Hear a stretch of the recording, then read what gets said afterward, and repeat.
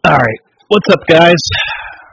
Took a little break, got some coffee, and I really didn't take much of a break. I just kind of pulled out my phone and started scrolling through Twitter, and I found, Jennifer Asper sent me a message on Twitter, and it is a tweet from Leo Donofrio, and I want to share it with you guys because it's pretty significant. Check this out.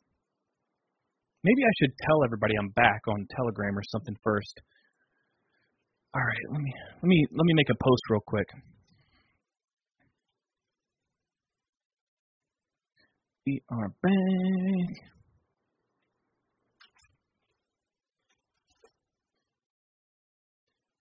And I'm going to pull up this tweet and show you guys what I'm talking about. It's actually pretty significant here. Kind of a bombshell admission by Maricopa County's attorneys. See, we got 553 people here. So about half of the people left, but that's understandable because we stepped out. All right, let's see. Stop sharing my screen. Let me pull up this tweet. Check it out. Let me get that banner off the screen. Okay, so stunning admission by defense counsel Liddy. In opening, he said the signature review clerk in video, who appears to be scrolling without verifying, was fired for not doing his job. This opens discovery. If they didn't redo his workload, there was no signature verification of it. And there's a second tweet. I don't think it was possible to redo his workload if the envelopes he approved signatures for had their ballots removed and counted. That bird has flown. If he was actually fired for not doing verification, there was no verification of those ballots. The case might be over. Okay, I wouldn't take it that far because we have a corrupt judge. So no amount of evidence is going to sway a corrupt judge, but this is pretty significant. Hold up, my mic is way too loud.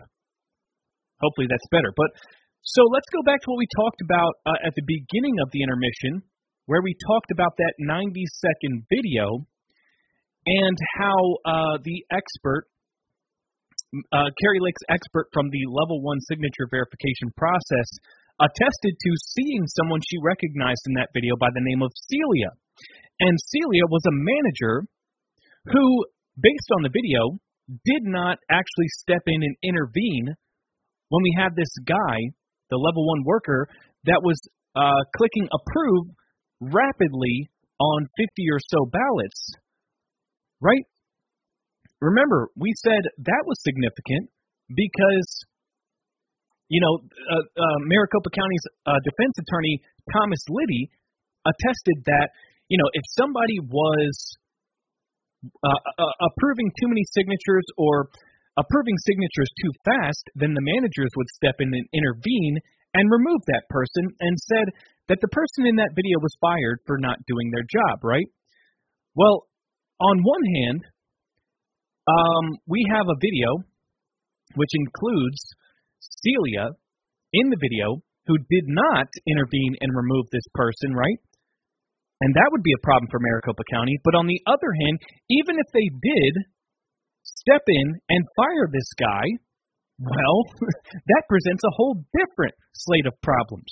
Because as this tweet is highlighting here, even if he was fired for his job, if they didn't go back and re-review the signatures, the bad signatures that he approved, meaning, let's say this guy, he approved 1,000 signatures in 10 minutes, right? And he got caught for not actually verifying the signatures and not doing his job, and he got fired. Okay, well, at that point, what you would have to do is go back behind him and go re-review those 1,000 signatures that he approved because there was no verification done. And if they didn't do that, well, then there you have it. There was no signature verification done on 1,000 ballots. So what we need is discovery. What we need is to actually be able to well, the burden of proof is now on Maricopa County. Right? We need to be opening up a line of questioning to Maricopa County. Did you go back? You're saying that you fired this guy, but did you go back and redo his work? Okay? And if you say that you did, well, prove it. What documentation do you have to prove that you went back and redid this guy's work? And if you don't have any, well, then I guess as it stands, there was 1,000 or 15,000 or 20,000. Who knows how many ballots this guy rushed through before he was allegedly caught? But that just means that all of those ballots that he approved, there was no signature verification on whatsoever. And if it's larger than the margin of victory, that one idiot alone could be the smoking gun that Kari Lake needs to meet this arbitrary standard of proof that was set by Judge Thompson. Man, so that was a pretty significant thing right there. I just wanted to share with you guys. And now I'm just looking at my notifications. I guess I should stop sharing my screen. Let's go back to the court calendar, see if things are back up yet.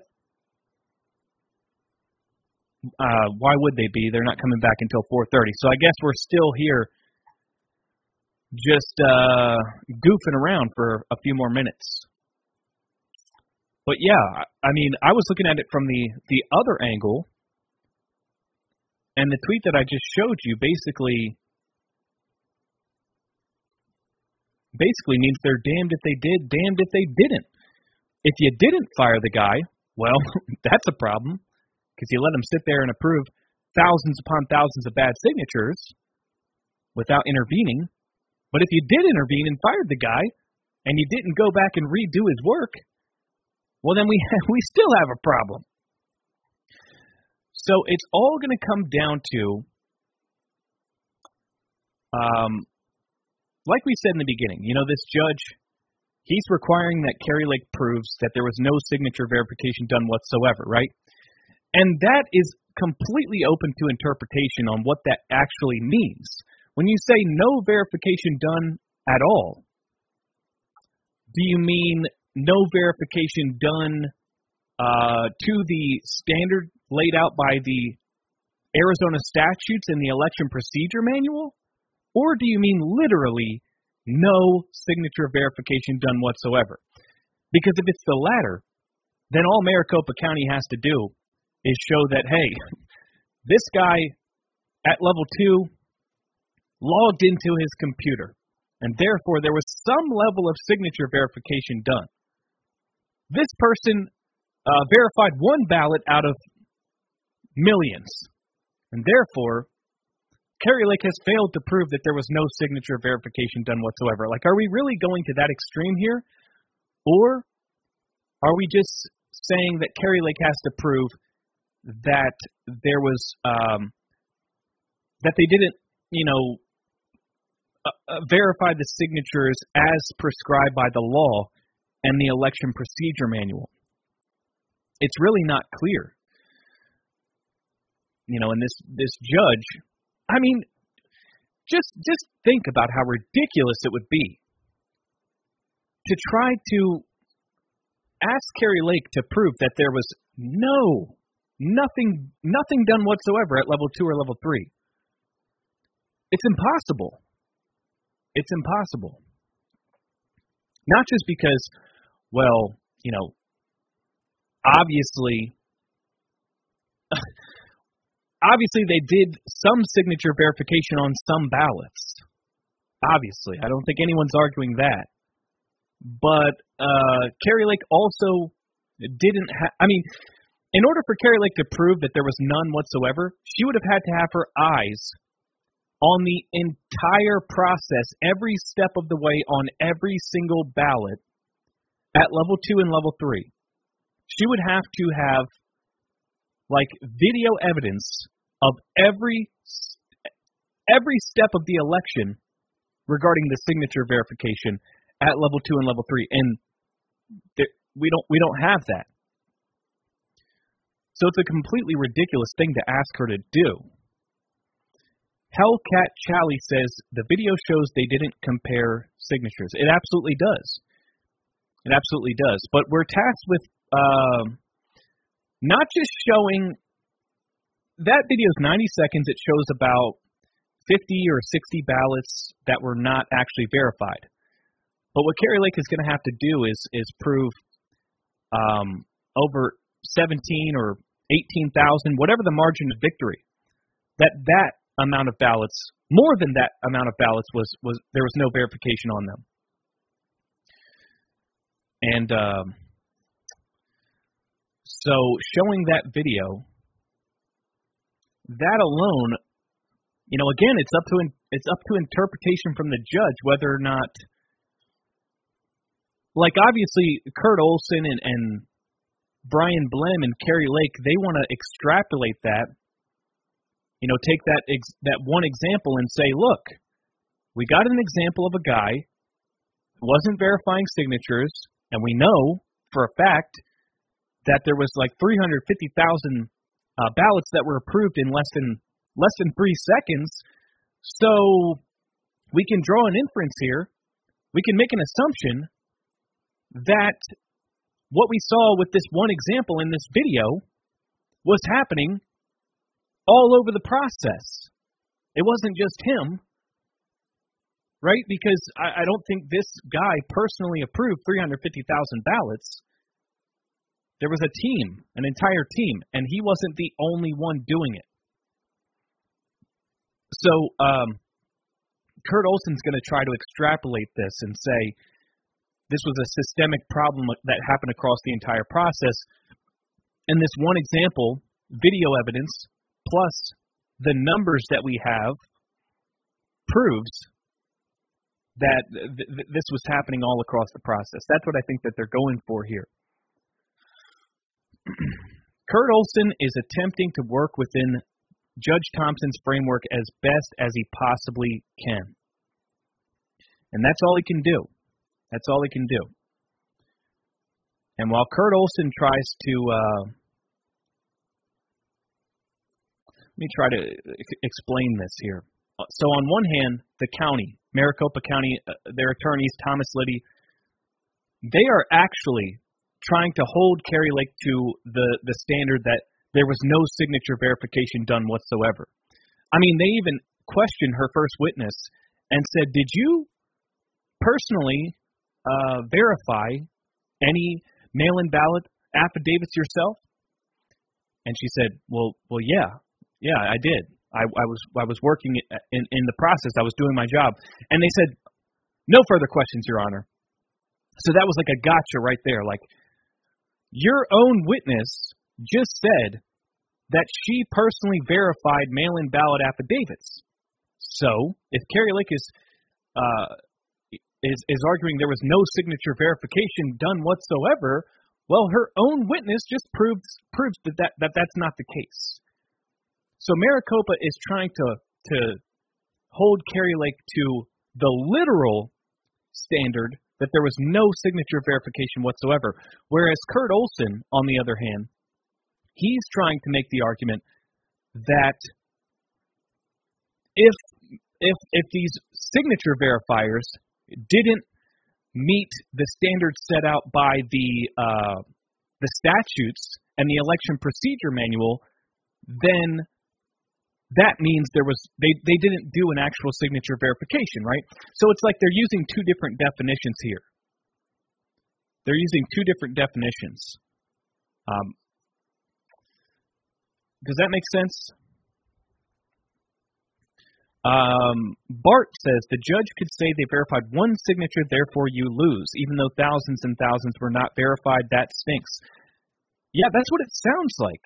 That's what it sounds like. Again, I will pull up the judge's a portion of the judge's order, who says that Kari Lake must demonstrate at trial, pursuant to her concessions, that Maricopa County's higher-level signature reviewers conducted no signature verification or curing. So, signature verification happens at level 2, curing happens at level 3. And the judge is saying she must prove that there was none whatsoever at level 2 and level 3. That sure is what it sounds like. That's how I interpret what he's saying. And even after she proves that, then she has to prove that this failure to conduct the signature verification and curing resulted in a change in the outcome of the election results, proven by a competent mathematical basis. So that's even more difficult. That's even more difficult because she's not being allowed a review of the mail-in ballot affidavits. So how are you supposed to prove by a mathematical basis that this altered the outcome of the election unless you can show through a actual forensic analysis of the affidavit signatures that there was X amount of bad signatures cast for Katie Hobbs that changed the outcome? How are you supposed to prove that unless you can conduct a review of the ballot affidavits? It doesn't seem possible to me. Because let's say, even if Kari Lake could show that they've conducted no signature verification or curing whatsoever, that still doesn't prove through a mathematical basis that the outcome would have been any different, because we don't know who those ballots are for.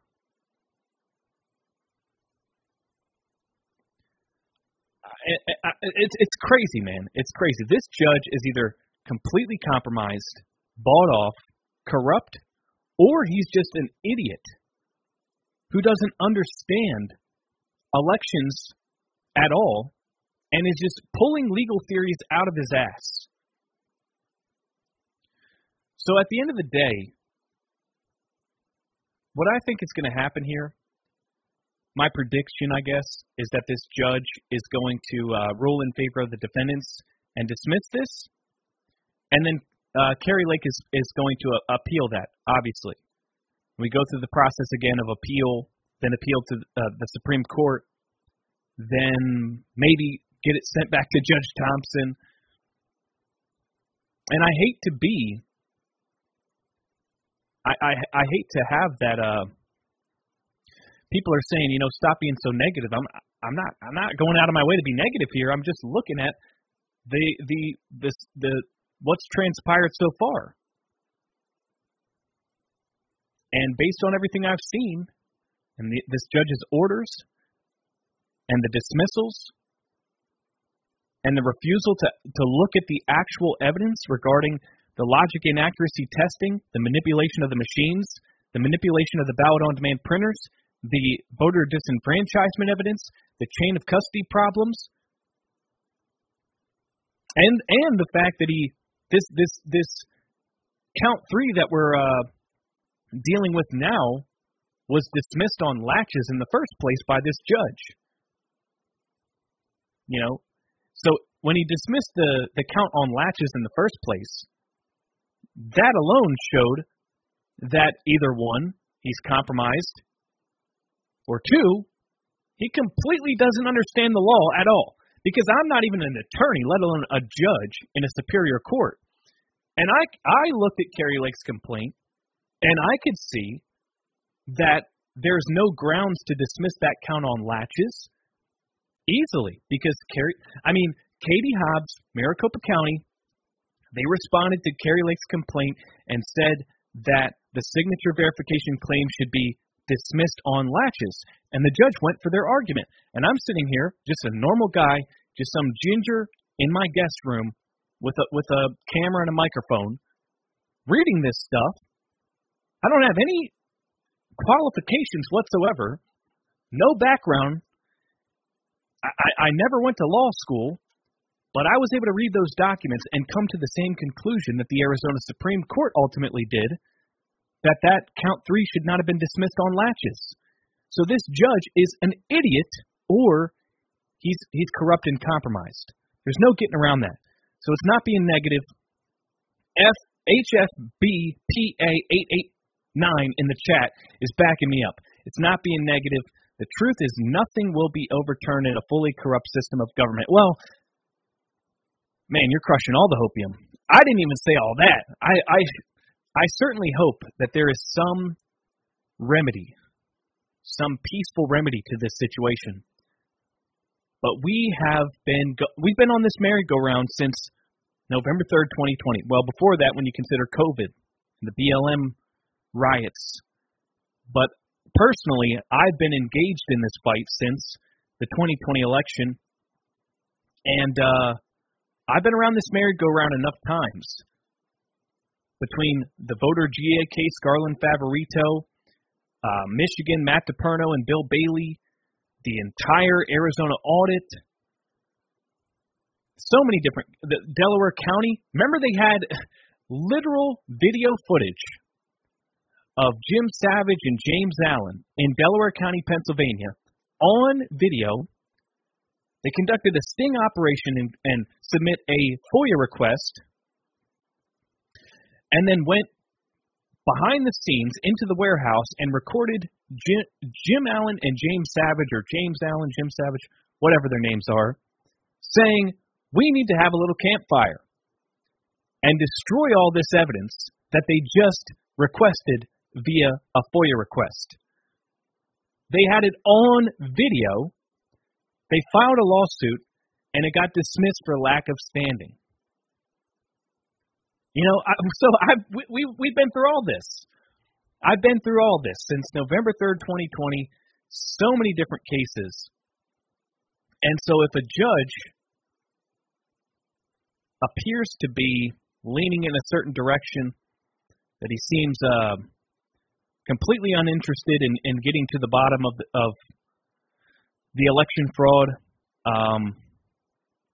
he's already dismissed the case once. I don't think it's negative to kind of err on the side of caution and manage my expectations here a little bit. Mick Leeper says, you are right to make sure everyone's expectations are very low for positive ruling from this judge. Yeah, I'm just saying manage your expectations. Just manage them. I'm not saying have no hope whatsoever. I'm still hanging on to a little bit of hope. A little bit. But a little more so with Abraham Hamadeh's case, to be honest. We covered that yesterday, and Abe Hamadeh, remember, only has to clear a margin of victory of 280 votes. Went to court yesterday seeking a new trial, and the judge said he's going to take that decision under advisement, which means there's still hope there. All right, so someone said they are back. Doesn't look like they're back. Maybe am I behind or something? Oh, hold up. Okay, they are back. Bush, if you could just come right up here in front of my clerk and then raise your right hand, and she will swear you in, ma'am. So who do we have here? Is that Shelby Bush from We the People AC Alliance? I do. Thank you. Ma'am, if you'll make your way around to the witness stand and then just have a seat, please.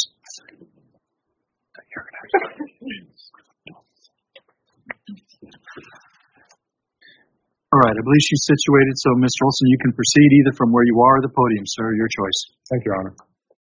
Good afternoon, Ms. Bush. Would you please state your full name for the record? Yes, Shelby Jean Bush. And do you have an understanding as to why you were here to testify today?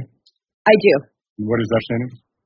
It's to testify in regards to our involvement in the footage and the signature verification aspect for the Kari Lake trial. Okay. Are you the chairman of the We the People Arizona Alliance? Yes, sir. And what other job titles do you have outside of that organization? Sure. So my career where I make my living is in the medical industry. I am a medical administrator responsible for coding and government compliance issues for the medical industry. I'm also first vice chair of the Maricopa County Republican Committee. Did you found We the People Arizona Alliance? Yes, I founded that with the co-founder, Stephen Robinson. How long ago? It was founded approximately December of 2020. And what is We the People Arizona Alliance's purpose and function? We're a volunteer-driven organization, and our primary function is government accountability and transparency. So we use an array of various experts and a robust amount of public records requests in order to analyze and understand our government and our government processes and how it works so that we can educate the public. Have you ever been retained by any Arizona legislative body to perform any election-related activities or investigations? Yes, we were actually appointed, myself and co-founder Stephen Robinson were appointed as deputy liaisons to the Senate audit in 2021. And after that, we were asked to continue our work in regards to the processes. Specifically, it ended up being in the areas of voter registration and signature verification so that they could better understand and use the information obtained from the audit on what they needed to do to improve our systems, our election systems legislatively. With respect to signature verification, what projects has We the People Arizona Alliance been involved in? So we were asked to do a study of the policies and procedures. So we started there. We also interviewed multiple voters and asked questions about their voter files. We did some studies on the VMO-8s, which is the voter registration or voter record profile that contains the exemplars. And after doing so, we spoke with former Senate President Karen Fann, and we expressed some concerns of findings within those VMO-8 voter profiles that were being provided to us. And so at her request, she gave us access to the ballot affidavit envelopes for the 2020 election, along with 5.5 million historical. That's fine by the 2020 election. Okay, just for the record, if the witness is in the middle of answer or a question, yes, let's just wait out of courtesy till that happens, and then if it's after the fact, you can move to strike, etc. yes, thank you, Your Honor. Apologies. Okay. Apologize. You're in the middle of your answer. Thank you. Do you want to continue, or do you want to have him re-ask the question? Would you like to re-ask the question, or should I just continue? I'm fine to continue. So then we were also given access to 5.5 million records from the voter registration or VMO-8 profiles, which is voter registration forms, previous provisional ballot entries. Some of these were Service Arizona, handwritten. And this allowed us, the original goal in this was to allow us to better understand these voter registration profiles and how they're kept and maintained and what those records look like and their usability, because that was the initial concern. It eventually evolved into us doing a full-scale audit on the 2020 signature envelopes, the ballot affidavit envelopes with those affidavits, but we did extensive research just on the profiles themselves. What type of... Hold on, Mr. Olson. Did you want to interpose the objection now, or... Yes, Your Honor, we renew our objection to the extent that this is irrelevant. Again, to the extent that the witness is testifying about the 2020 election, as we are here to try allegations about the 2022 election. Thank you. Are you avowing that you will have something to link this up in terms of your proof that you're offering for the 2022 election? Yes, Your Honor. I'm just sitting in the background right now. That's why I asked you a question. Okay. I'll allow the leeway to go into this, and then subject to Mr. Olson linking things up and making his offer of proof later on. Ms. Bush, what type of storage facilities does We the People Arizona Alliance maintain for election-related data? So we actually house and maintain 3 independent servers in locations. One of them is primarily for the data, and we also have another server that to do nothing but specifically capture the live footage of the election department as it comes through the Maricopa County feeds. I hate to interrupt. I note that Mr. Myers is appearing here is available in the courtroom. No. Electronically. You're looking around as though he's walked in. Electronically, it's popped up on my screen. So I don't know, you're just starting out with this witness, but I don't know if you want to take him now out of order, because you're going to be shifting gears in about 15 minutes and you're just getting started. What do you want to do? Your Honor, I would like to continue with this witness. I'm sorry, then. I'm sorry, then. I'm taking more time than it would have taken otherwise. Your Honor, no, just real quickly. Mr. Myers wouldn't know this and hasn't done anything wrong, but the rule has been invoked, and so... He can't hear. He's not a... Okay. It's just showing that he's sitting here electronically, and he can't see or hear anything in the courtroom unless I admit him. I understand. I'm sorry, Your Honor. That's fine. Yes. From the live stream, anyone can watch the live stream. I have to rely on individual integrity and the lawyers communicating so that people are watching the live stream. Your Honor, can I then ask that you instruct once again over the live stream that any witness should not be listening, just in case Mr. Meyer is? Your Honor, we're in contact with him. We could quickly call him and tell him to drop and then come back on when requested. That's fine, but the concern he has is that any witness shouldn't be watching the live stream any more than they should be sitting in the back of the courtroom. I just took it at face value that practicing lawyers would know to let their client know that, and I have no reason to suspect that they haven't. So, apologies. Please continue. Ms. Bush, I believe the last question related to what type of storage facilities We the People Arizona Alliance maintains for its election-related data. I believe you said you own 3 separate servers? And that is correct. We have one server that's dedicated to housing the secure data that was provided to us from the Senate, another one that we predominantly use for data analysis information, and then we have a third server that captures and maintains all of the live footage as it comes through the feeds from the Maricopa County Elections Department. And can you describe more with respect to the latter what the live feed from the Maricopa County Elections Department is?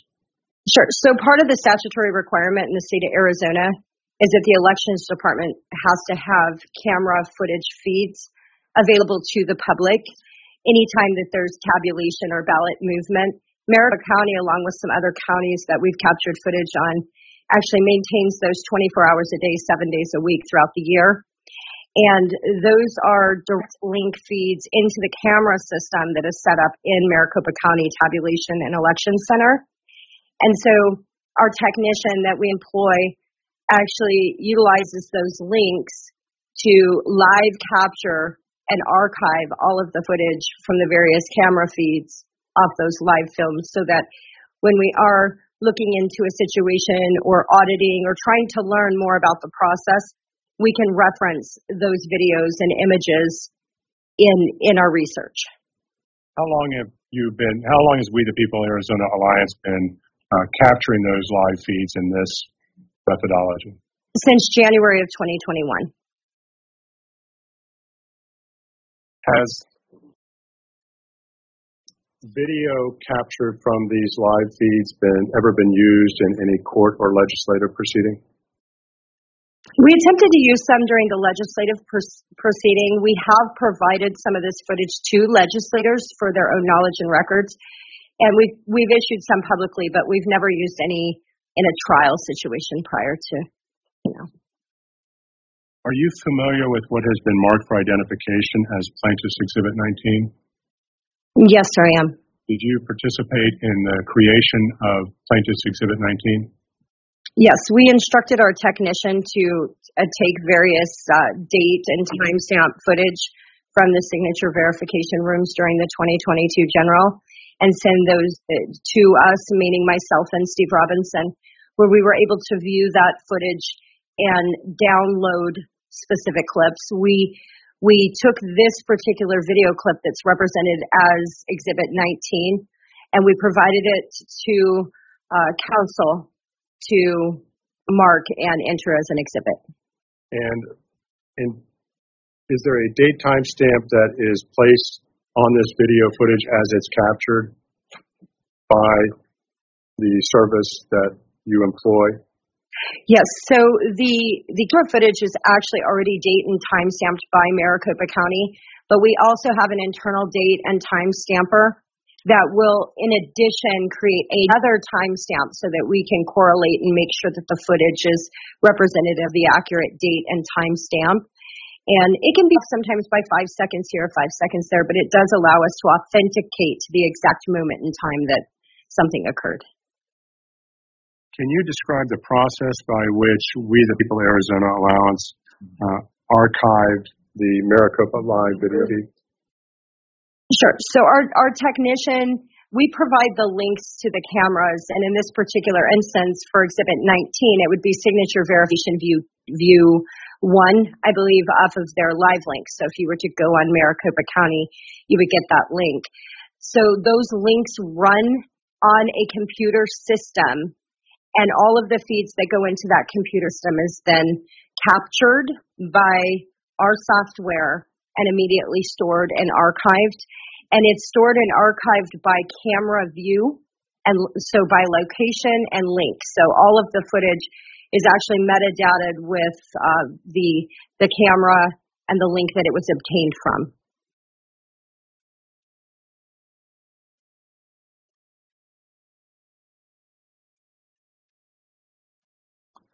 Did you participate in selecting the clip of video that was placed on what has been marked as Plaintiff's Exhibit 19? Yes, that particular clip was actually cut and uploaded onto our private shared server at my direction. What did you do to ensure that the video clip that was burned onto the CD that has been marked as Plaintiff's Exhibit 19 is the same video clip that was archived from the live feed? So I was able to remote access, actually Steve and myself together, remote accessed into our actual server and confirmed the footage, date, time, and where it was located in the archives of our server, and then compared it to the video footage that our technician sent us to ensure that it was what we had requested. And is the video clip that has been placed on the CD-ROM marked for identification as Plaintiff's Exhibit 19 the actual video footage that you selected? So that exhibit was actually provided to me by yourself, by counsel, to review and confirm, and I was able to do that, and I do confirm that it was actually, I believe, labeled 19-002 is the footage that we provided. And is that an exact duplicate of the live feed captured and placed on We the People Arizona Alliance's server? Yes, it is. Let me ask one question for myself. You ask it. Is this you're going to offer it? Is this a continuous run of time, uninterrupted, or is this clips pasted or any way cut or adapted? Ms. Bush, is this a continuous video clip, approximately 2 minutes and 30 seconds long? Yes, it is. This has not been edited in any way. Your Honor, at this time we would move to admit Plaintiff's Exhibit 19. Any objection from defendants? The objection, I would have, Your Honor, just want to confirm for the record who had the blurs. The what? The blurs, there are blurs. Oh, For the record, who had the blurs? The what? The blurs, there are blurs. Oh, to protect the identity of the terminal operator. I know they're there. Who did it? Is the question. Yeah. Go ahead and ask. Your Honor, that was for the demonstrative only. The video CD-ROM does not have the blurred image. Okay. So 19, as offered right now, is not edited or in any way changed from the video footage provided to you by Ms. Bush's organization. Yes, Your Honor. Correct. No objection, Your Honor. Exhibit 19 is admitted. Thank you, Your Honor. Your Honor, at this time we have no further questions. Any cross-examination from any of the defendants? Yes, Your Honor.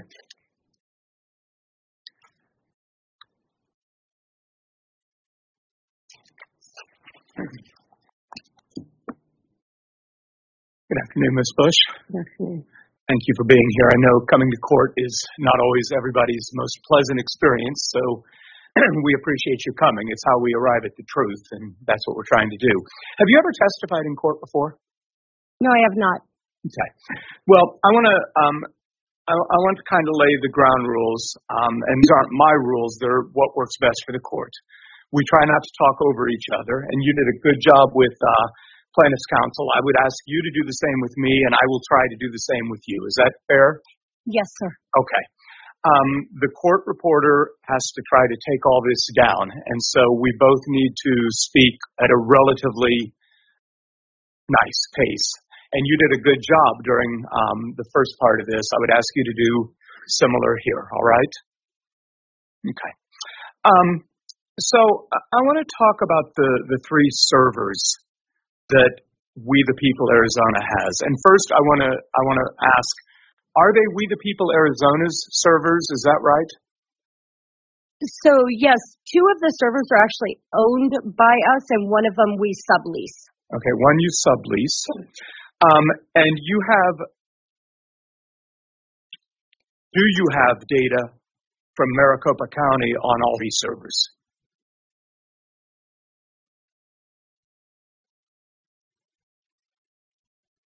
I can confirm for sure on 2 of the servers. On the 3rd server, I can't say for sure, to be honest. Okay. Do you have data on the server that you sublease? No, sir. Okay, that's the one you can't confirm. That's the one I can't confirm. Okay. All right, very good. Now, on those servers, any of the 3, does We the People Arizona have any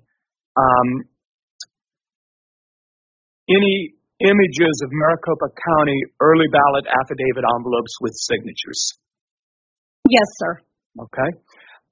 Does We the People Arizona have on any of those servers any other signatures from Maricopa County that come from the voter registration database maintained by the recorder? I'd like to pose an objection. I'm not sure how this is relevant to authentication. Your Honor, they opened the door talking about servers. I would like to find out what data they're storing, because there are laws in Arizona about who is allowed to possess voter registration data and what they're allowed to do with it.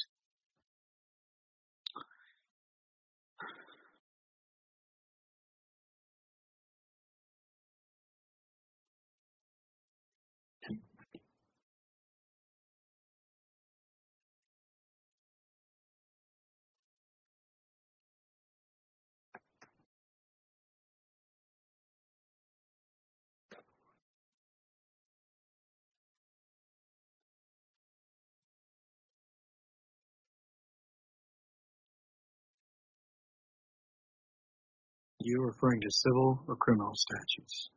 I am referring to, just a minute, Your Honor. I want to be sure I don't answer you incorrectly.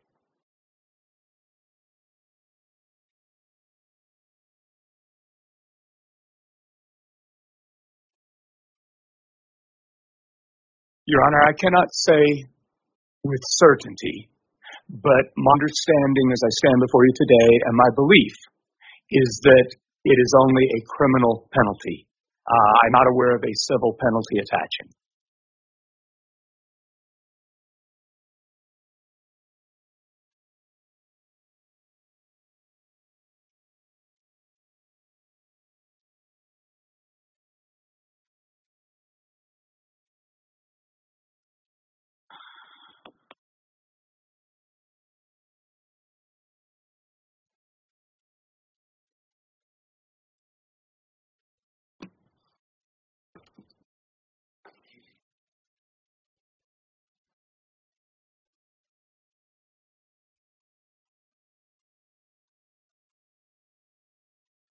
Your Honor, I oppose one other objection because it appears that they are seeking answers towards 2020 data, which the counsel has so vociferously objected to being relevant to this action.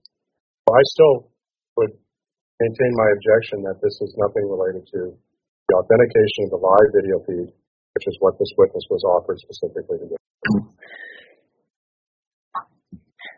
Your Honor, if I can speak to that, or would you rather not? If I can speak. I'd rather not, because what I'm going to do is say something on the record, and then I'm going to allow a brief recess, and then something to be heard. But I want Ms. Bush. Yes, Your Honor. In fairness to you,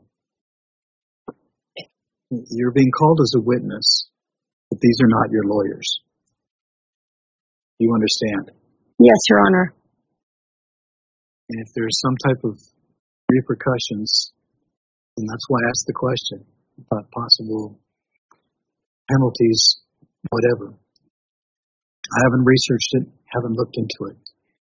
But we're talking about additional questions being directed to, related to possession of this information. Mr. Olson has now pointed out that we're talking about 2020 data, and there's a trade-off of probative value and prejudicial effect. And this is not a classic 403 analysis that I'm referring to. In other words,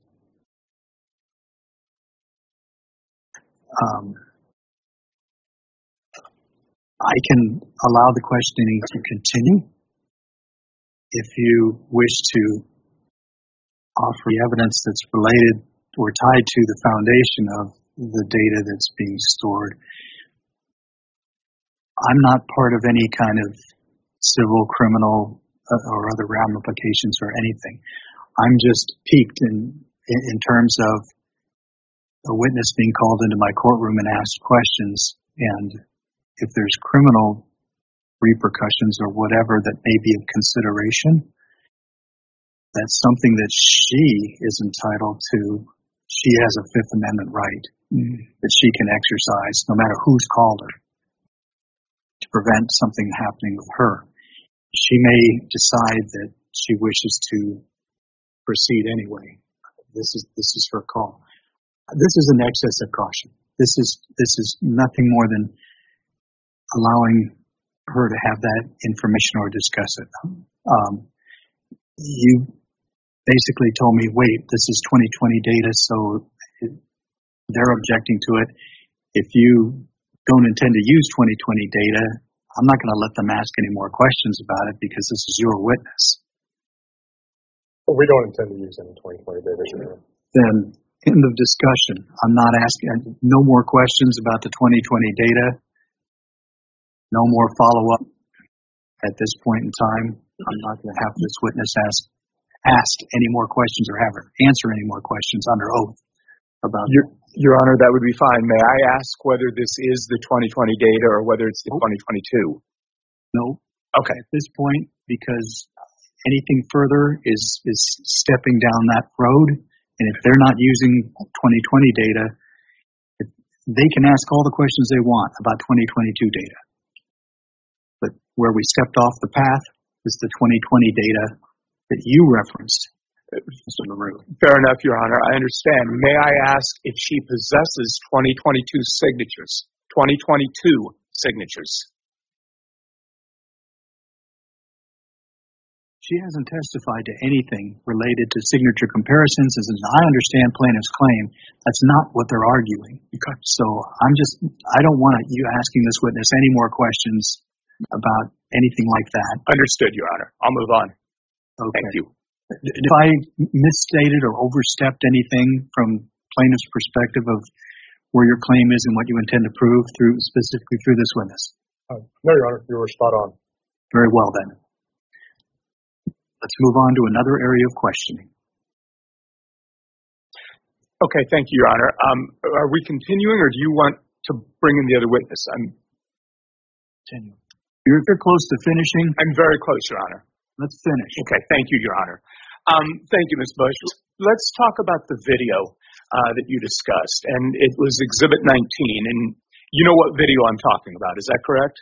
Exhibit 19? Yes, sir. Okay, thank you. And you testified that it was an uncut and unedited video, I believe. Is that correct? Yes, sir. It was obviously clipped out of an entire lengthy time span, but the clip itself was unaltered or unedited. Okay. So there was video before it that you had, and you chose this portion. Is that correct? That is correct. And video after it. There was video after it, correct? That is correct. It's a long, continuous feed, so it would be several days worth of footage. Understood. As you watched this video, were you able to tell by looking at the video whether the man on the left was marking signatures as consistent or as inconsistent? Were you able to tell which he was marking? Objection, Your Honor. Understand the relevance. He's not being offered signature verification. It's simply to authenticate the video. I thought the objection was going to be foundation. Because I would sustain on foundation. But hasn't offered any testimony related to interpretation of the video. Okay, let's try it again, Your Honor. I'm sorry. Thank you. So coming back to the video, do you know what it is a video of? What it's showing? Yes, sir. This is video footage of Signature Verification Room 1, and employees, be it temporary or full-time, verifying signatures for the 2022 general election. Okay. And how do you know that? I know that because I've been watching this footage for a long time. I've also confirmed these camera feeds with people who have worked within the room themselves, who have validated that that is what is taking place and where it takes place. Okay. So it's your understanding that the people in the video are doing signature verification. Is that correct? Yes. Okay. Are you able to tell what action they're taking with respect to any particular signature in that video? That's a yes or no. Yes. How are you able to tell what action they're taking? What I know is they're moving from one signature to another signature.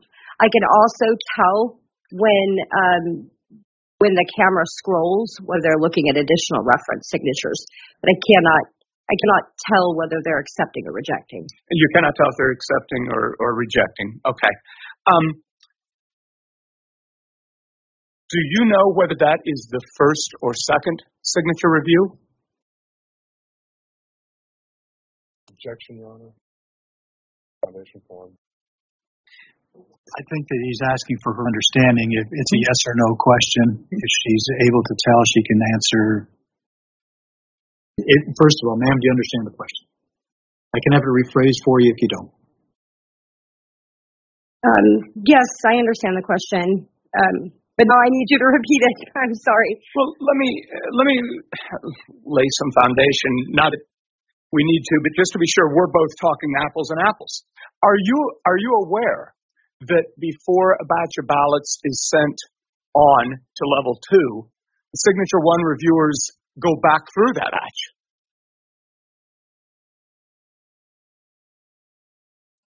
Can you repeat that?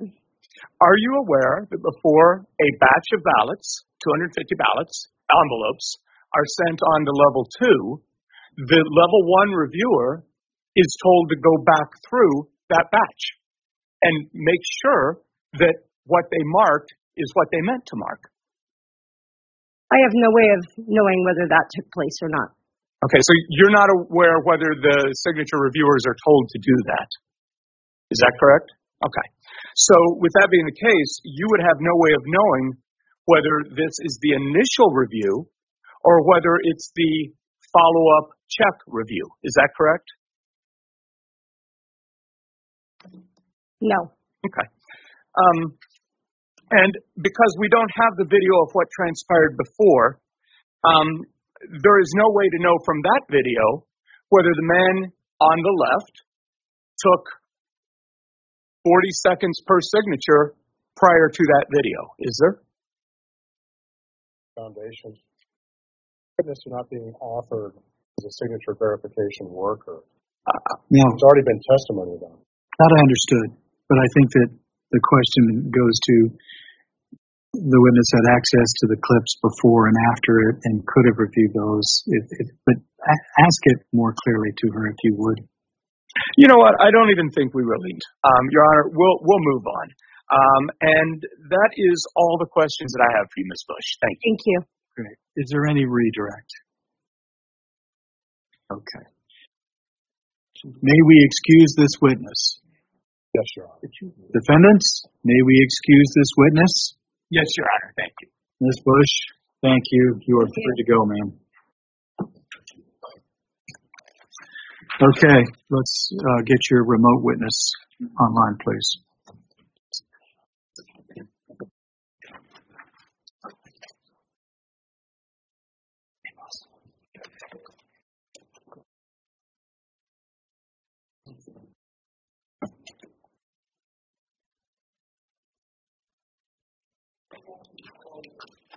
Your Honor, I'm assuming he will appear on this little screen right here, and probably the questions need to be right in front of it. You're asking the wrong person. Understand? Yeah, I think it's switch.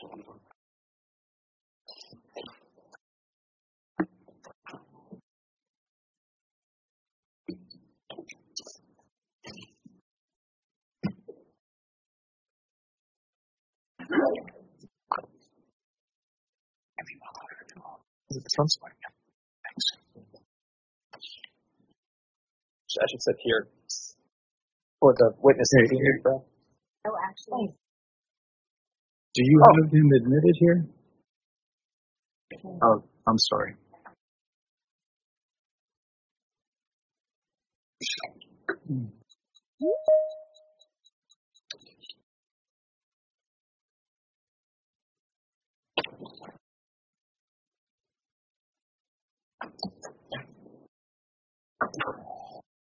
Mr. Myers?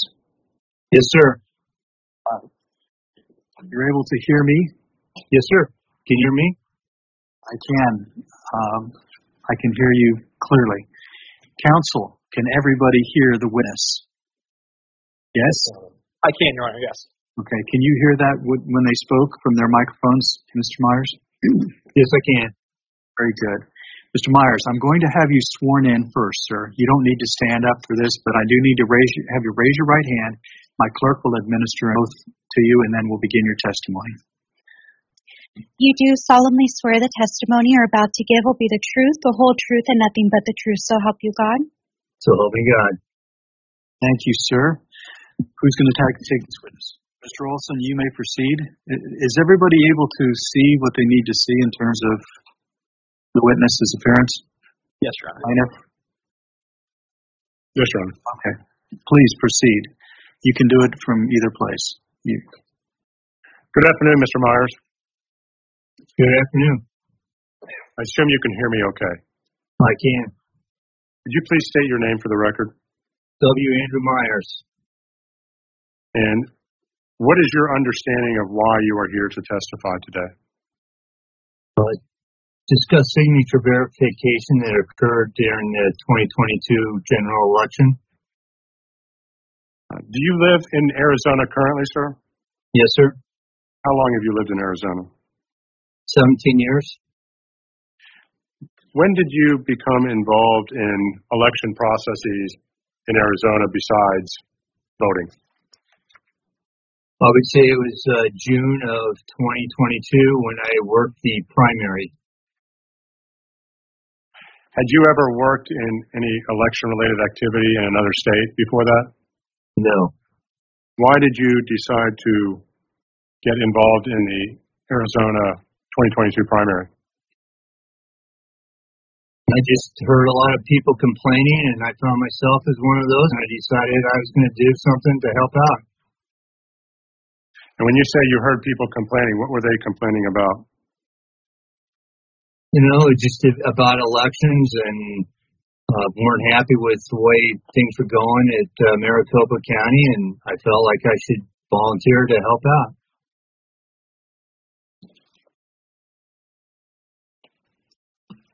What is your volunteer to help out?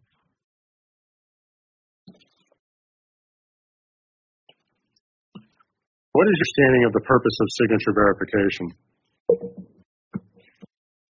That the voter is to sign the affidavit stating that they are the voter, and that we're supposed to, as signature verification people, to verify that against counter signatures that are in the database to make sure that that is who that person says they are via their signature. Did you go through any kind of training for signature verification put on by Maricopa? Yes, I did in the primary. And was this in the July 2022 timeframe that you underwent your training? Either late June or early July. Can you describe for the court the training that you were given for signature verification? They brought in a signature specialist. I can't remember what the actual title that she had. It was about 4 hours long that was discussing basic signatures, characteristics of signatures, things that people do when they're signing their name or people that are maybe trying to commit fraud, what they typically might do or not do when they're doing signatures. Besides that 4 hours of training you just mentioned, was there any other training given by Maricopa for signature verification? I think there was a little bit of it done during our orientation in July about what to expect and kind of walked us through a little bit of what we would be seeing, so kind of orient us to the envelopes and what our expectations were going to be of us. Another witness who participated in signature verification for the 2022 primary testified about a week-long course that was about 8 hours a day for the Monday through Friday. Did you participate in any type of course like that? Not that I remember. Did you have any classroom training in signature verification beside the 4 hour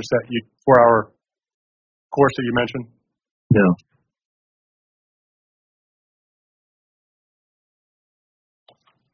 Can you describe the process by which Maricopa taught you to review signatures?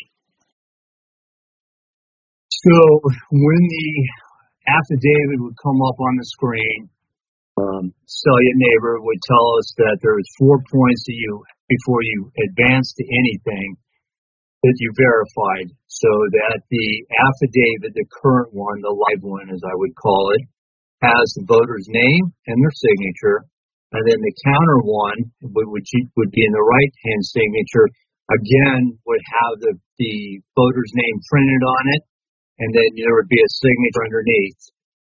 So that would be, the go, no-go if they didn't have you couldn't make out the voter's name on the envelope for some reason it got cut off. You were to just simply accept it because they needed to redo that one, or it would go to a level 2 review, something like that. And then once you did that, then you were basically taught to kind of look at the general signature first, kind of get a feel for it, compare it to the other one in the right-hand corner, and then I would just start from the left-hand side of the signature, begin to look at the letters or the signature itself, start to look at spacing, start to look at the slant, so on the live ballot was there the signature going straight across on the line, and then maybe the counter signature, it was going upwards. Then you got some problems there. So you're looking at the lettering, how they're formed. Then you're also looking at spacing. So there was discussions about pin drop, but sometimes because the resolution was so low, you really couldn't make a determination if there was an actual, sometimes a period afterwards and stuff like that. But then, again, looking at the slanting, you're looking at the spacing, you kind of look at the overall signature and move on from there. Did you perform signature verification exclusively throughout the 2022 primary? For the bulk of it, yes, but then I got involved with about 5 days prior to the actual election day doing curing. Sometimes I'd come in the morning and would do a couple batches of signatures and then go into the big room where all the U.S. postal bins were with the affidavits and do the curing there. Was the curing function and the level of signature review in the same room? In the primary, no. And how was it set up? So it was known as the big room, and so the large room at MECTEC. What the setup was, there was like 6x3 folding tables. Then there was these I forget, they called them baker's racks or whatever. So we would put the green envelopes in alphabetical order. There was about 23 U.S. postal bins. And then we put them on the baker's rack. And then the tables that we had, when we would get the printout from email or maybe text secure, you would pull those bins down. You'd pull like the bin of M's and go through some of these printouts that voters had verified the information that was actually them and marry up that paperwork with the affidavit itself. Can you describe for me the setup for the 2022 primary in terms of number of workstations for level 1 and 2? Signature verification? Yes. So I was in another room. So the one room I was in, there was probably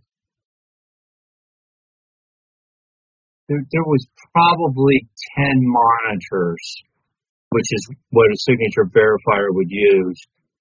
But I think at the end we only had maybe 7 people doing signature verification in my area. And then the other room where you mentioned level 2, the managers were in there.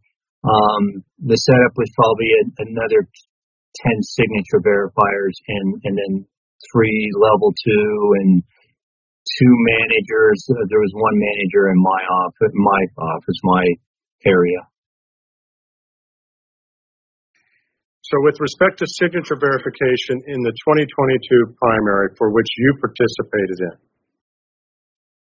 were there only 2 rooms where level 1 signature review was conducted, as far as you know? Yes. Were you aware?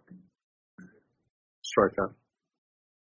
And it's your recollection that there were about 17 workstations for level 1? Something like that, yeah. Yeah, it's been a while, so yeah. And it's your recollection that there were 3 level 2 workstations? Correct. Who were the managers that you mentioned during the 2022 primary? So Celia Neighbor oversaw it all. Tony, I think his last name was Ortiz. Paloma and Michelle, I don't know their last names. Approximately how many days a week did level 1 signature review happen during the 2022 primary? They say 3 to 4 weeks. So we were brought, and I can't remember exactly, but I think they mail out the actual ballots 21 days prior to the election day. So we were brought on for that. So within days of the ballots being mailed out, so within that 21 days, we started doing signature verification, and then we were on until there's a drop dead deadline of 7 days after the election for ballots to be counted, things like this. So we were there for that period. So about 4 weeks, I guess. Was level 1 signature review conducted 7 days a week, or was it 6 days or 5 days? During the primary, we were doing it Monday through Friday. 2 weeks prior to the election, we were doing Monday through Friday and Saturday and some Sundays. I didn't do the Sundays. We were brought in at, I think it was like 8 in the morning till 4 or 4:30. I can't remember, but we were doing a lot of overtime then as well. So, and then the weekend after the election, we were involved in it Saturday and I think Sunday as well. Do you know how many shifts there were during the 2022 primary of level 1 signature reviews? I know the day shift, and I know there might have been some night shifts, but not that totally remember that there was a lot of people doing nights. Did you ever mainly coming in to do calls, if I remember right?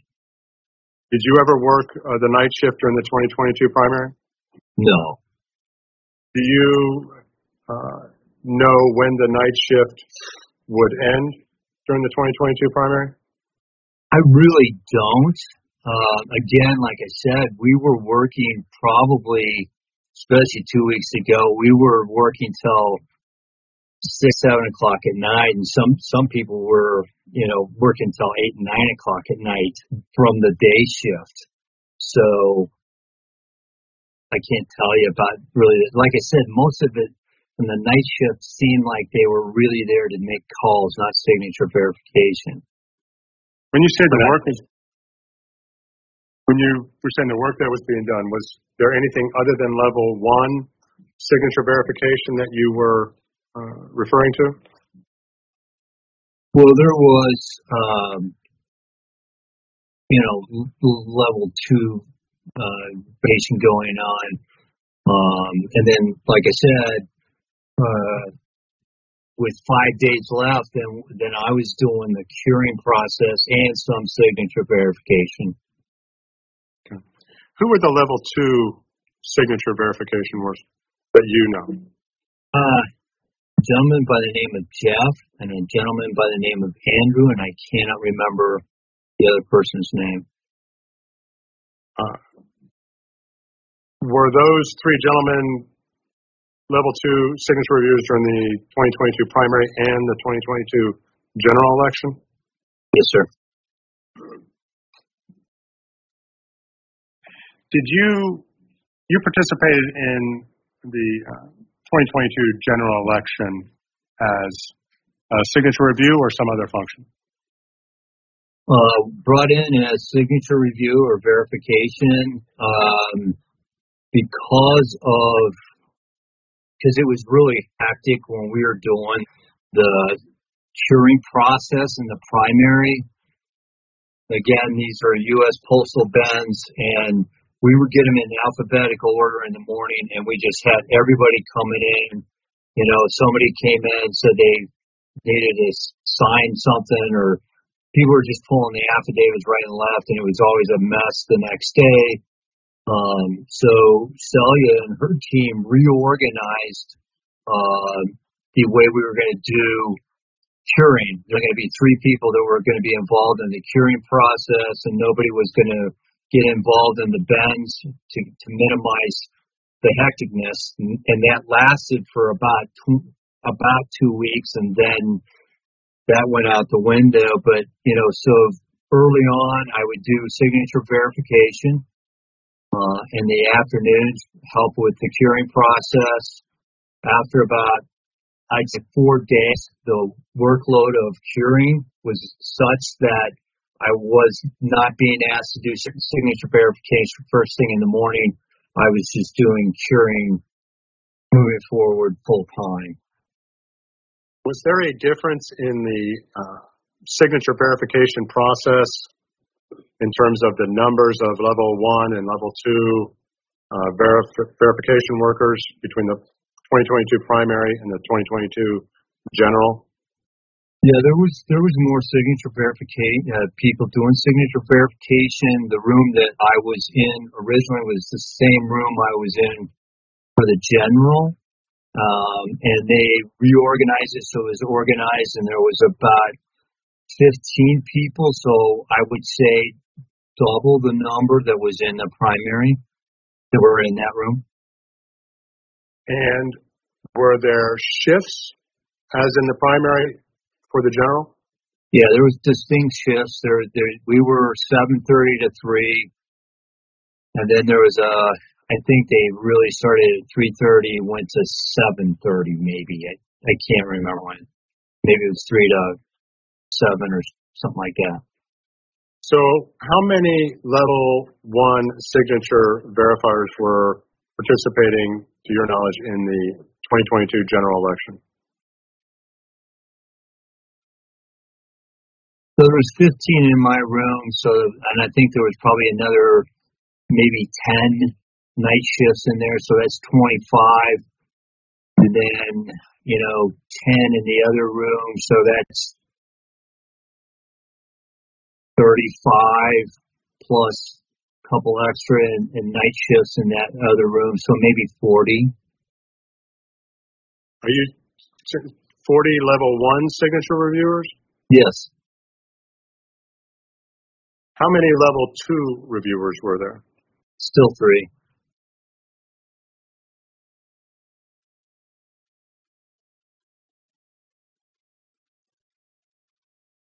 Did the 2022 general election involve more signatures to verify than the 2022 primary? Very much so. I think the board load more than doubled. And the number of level 2 signature verifiers did not increase, you testified? No, they did not. What about the number of days a week when signature verification level 1 was being performed? Was that 7 days a week during the entire period or something less? Much less than the primary. Do you have an understanding of why it was less than in the primary if there were nearly double the ballots or signatures to verify? Objection, speculation, and foundation. It's a yes or no question, but I'd like you to rephrase it because just rephrase it. I didn't follow it from the last question. Did you have any concerns about the number of level 2 signature verifiers in light of the additional ballots or signatures coming in for the 2022 general?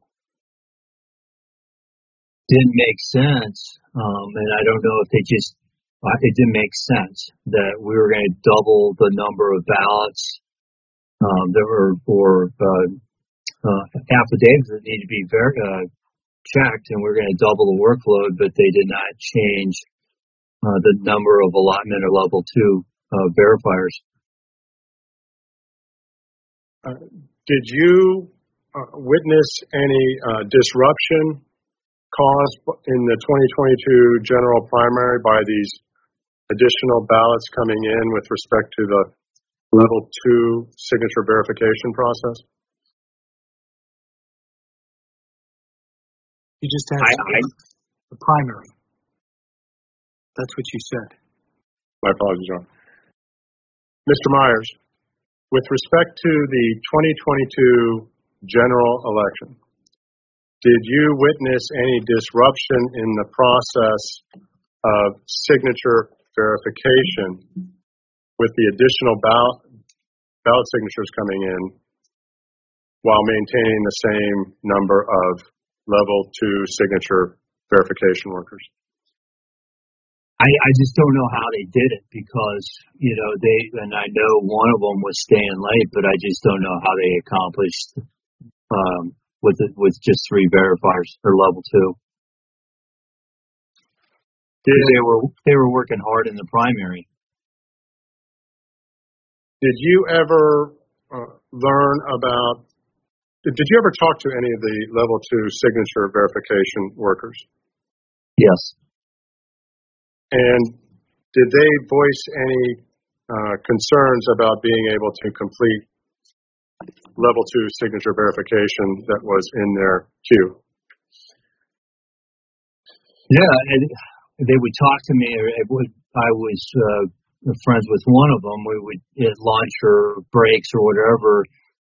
He would always tell me that I was going to get crushed, that he was just working through, as he called it, garbage, and that I would get crushed, because there's a lag of when I would see the end product versus what everybody else is. A signature verification level 1 is going to accept the affidavit, which is then going to kick it to level 2. And then level 2 is going to review it. So, it's Monday. I'm not going to see that envelope until probably Wednesday. And so he would always tell me I'm going to get crushed. And, that's the information I would get from him, that he was working through a lot of garbage. And did you get crushed? It stayed consistent, which was it was odd to me. The math just wasn't adding up, that he's telling me I'm going to get crushed. I assumed the other 2 level 2 were in the same thing. They seemed to have the same caliber of work ethic. And consistently, it was about 800 to 1,000 a day that we would get in the curing process, which is the result of level 2 accepting the affidavits. What was your expectation of the number of ballots that you would receive in the curing process based on discussions with the level 2 reviewers? I expected to see double that amount, some, 1,500, 2,000.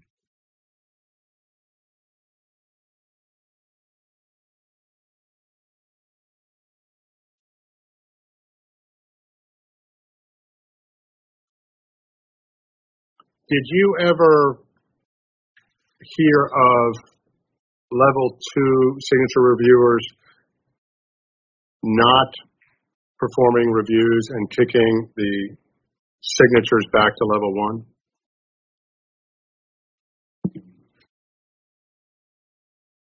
I heard of so the managers would also review rejected or accepted signatures. That was part of their job. So my understanding was when their queue got full and they had other things to do, they would release the rejected signatures back to level 1 to see if they got the same result. What do you mean they would release it back to level 1 to see if they got the same result? Instead of reviewing it, they would just send that product back to the level 1 to have them re-review it, but we didn't know it. We were just reviewing it again. And how do you know it was the signature for being verified again?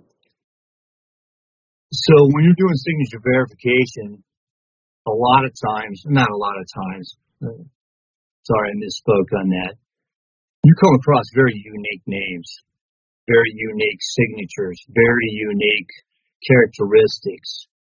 And so when all of a sudden you saw it a second time, that's when you realized this was coming back at you for another review. How frequently did that happen that you learned about? I would say the frequency would rapidly go up as we got closer to the election day, ballots coming in, reviews happening, that the volume would just get to the point where it was more frequent as we got more volume in. And when you say it was more frequent, what was more frequent specifically? The managers were releasing that, and then I think at some point it had to go over to level 2 because the managers just weren't keeping up with it. And so when you say the managers were releasing that, are you talking about releasing signatures back to level 1 that level 1 had already rejected? Yes, sir. And you believe that the frequency of that increased as election day approached? Yes. And then you notice that it just dropped off, and I think that's when everything was routed to level 2. You testified a few moments ago that when you said the math didn't add up in terms of the number of ballots you expected to receive to cure from level 2? Correct. Do you recall signing a declaration in this action describing what you did during the 2022 general election? Yes, sir. Do you recall making a statement about the percentage of ballots or signatures you would have expected to receive for curing based on your conversations with the level 2 signature verifiers? Yeah, based on conversations, I was expecting to see, somewhere around. So let me back up. We averaged on any given day, I would estimate 60,000 signatures to be verified.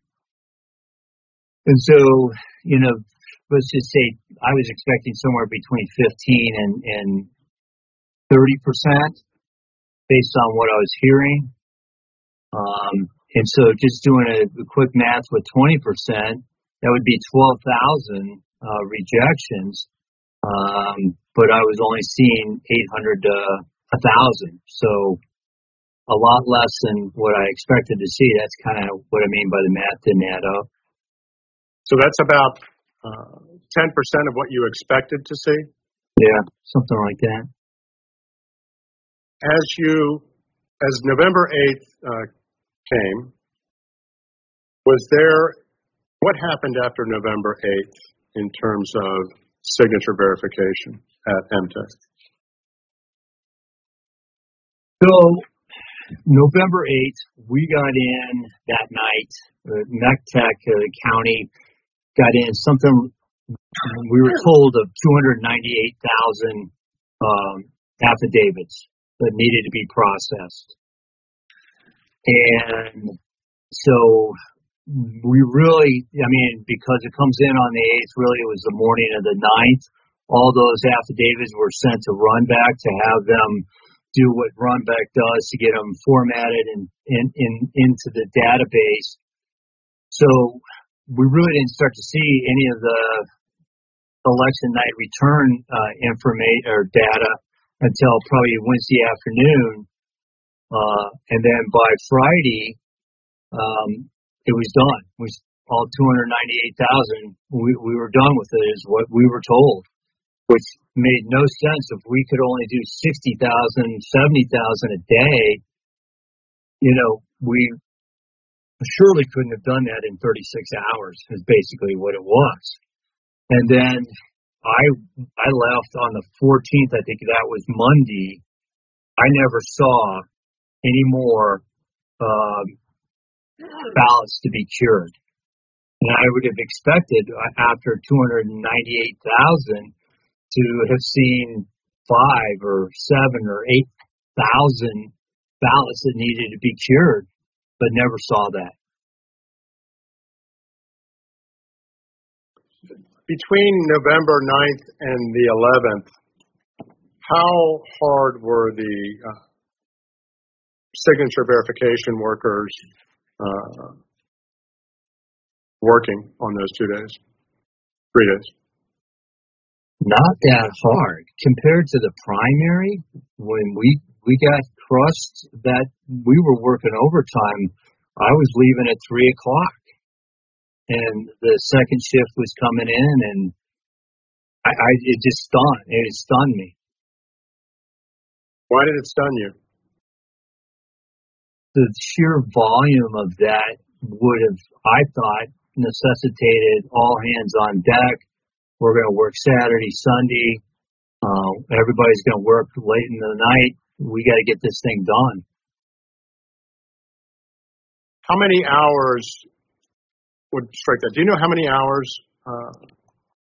signature verification took place at MTech in the 2 rooms that you were witness to between November 9th and November 11th? just the standard hours. We were 7:30 to 3 and left at 3. And then, the second shift, 3:30 to 7:30. So, what is that, 10 hours? I guess. I'm trying to add it up in my head. 10 hours each day. Were there observers in those rooms? Yes, sir. Do you have any idea how Maricopa was able to process the 290,000 ballots, 298,000, between November 9th and 11th with just a half-day shift? No. Did you ever speak with Celia Nibor or any other manager about that? No. It was kind of a shock. They walked in on Friday to tell us, hey, we met, we got it done. I had told my wife that morning that I was going to be working the weekends because of the volume. And nothing happened.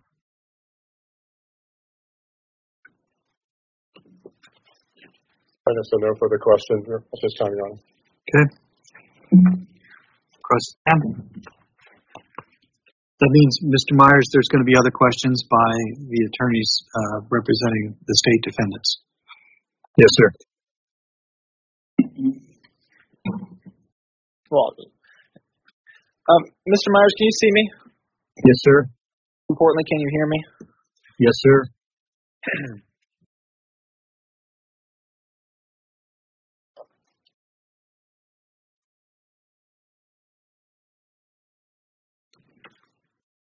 Good afternoon, Mr. Myers. My name is Jack O'Connor. I'm with the Maricopa County Attorney's Office. Good afternoon. I don't know if you can see on the screen here, but there's a court reporter right in front of me. She's taking a transcript of our conversation this afternoon. And like you did with Mr. Olson, I'll be asking you a series of questions. And then if you could wait till my question is over before you answer, it'll allow us to get a clean record, and we won't get in trouble. I'm also going to hopefully be asking a series of yes or no questions. So if you could just answer those yes or no. If at any point in time you do not understand my question, or if because of internet service you do not hear my question, please let me know, and I will ask it again. Yes, sir.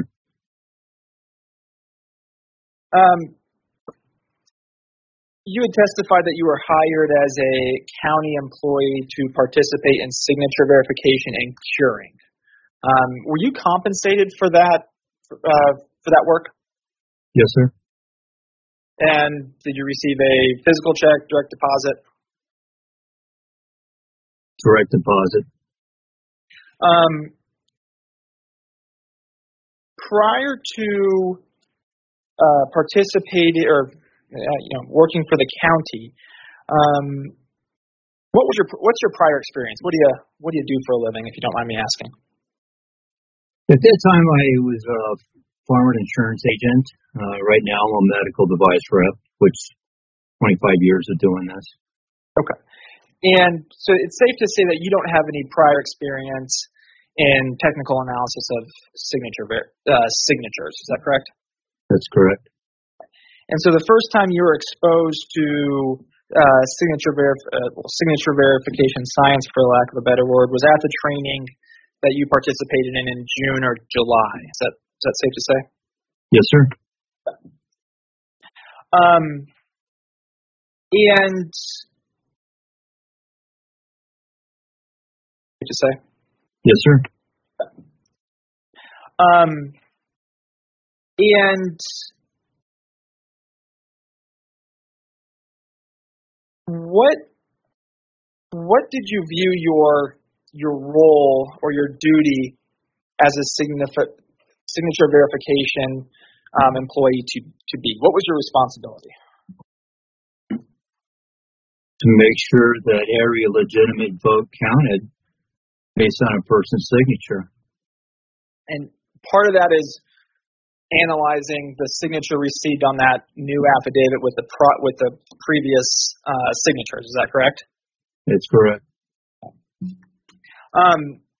Your testimony, you went over sort of this meticulous detail about what you would look at. I believe you described yourself getting this the ballot affidavit envelope for the general 2022 election, and you would start at the left-hand side looking at the spacing, the slants, the letterings, so on and so forth. Why did you do that? It just seemed logical to start from the left hand. That's how we all sign our stuff, is we go from left to right.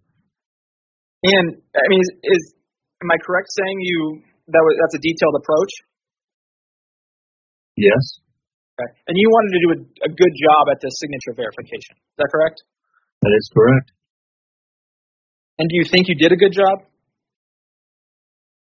I think I did. Oh, and I should have said this beginning. On behalf of the county, I do want to thank you the county wants to thank you for participating in this. As you saw, experience firsthand, it's a busy several weeks, and the county cannot perform an election without its citizens. I know you're paid, but volunteering their time to allow this election to go forward. So I do want to thank you for that. So I should have said at the beginning. I apologize. Now, it's safe to say you determined some signatures were good signatures. Is that correct? Yes. And some were inconsistent or inconsistent signatures for whatever reason, and those were exceptions. Is that correct? Correct. Okay. And I didn't hear any testimony that you were what's considered a level 2 reviewer, correct? No. I was level 1. Level 1. Okay.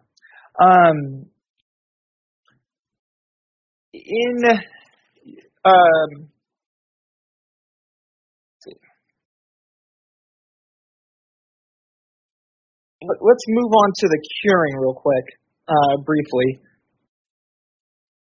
There was a testimony about how this math did not add up.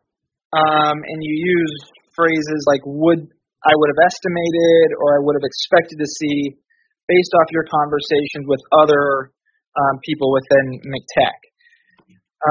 The information you got were estimates, correct? You did not know for certain what you were supposed to receive that night. Yes. And you participated in the curing process, it sounds like, towards the end of the election? For the primary, towards the end of the election, for the general, I pretty much did it from 3 days into the job. Okay, so for general, you were more, I don't know, you specialize. Your role was more into the curing aspect of bad signatures. Is that correct? Yes.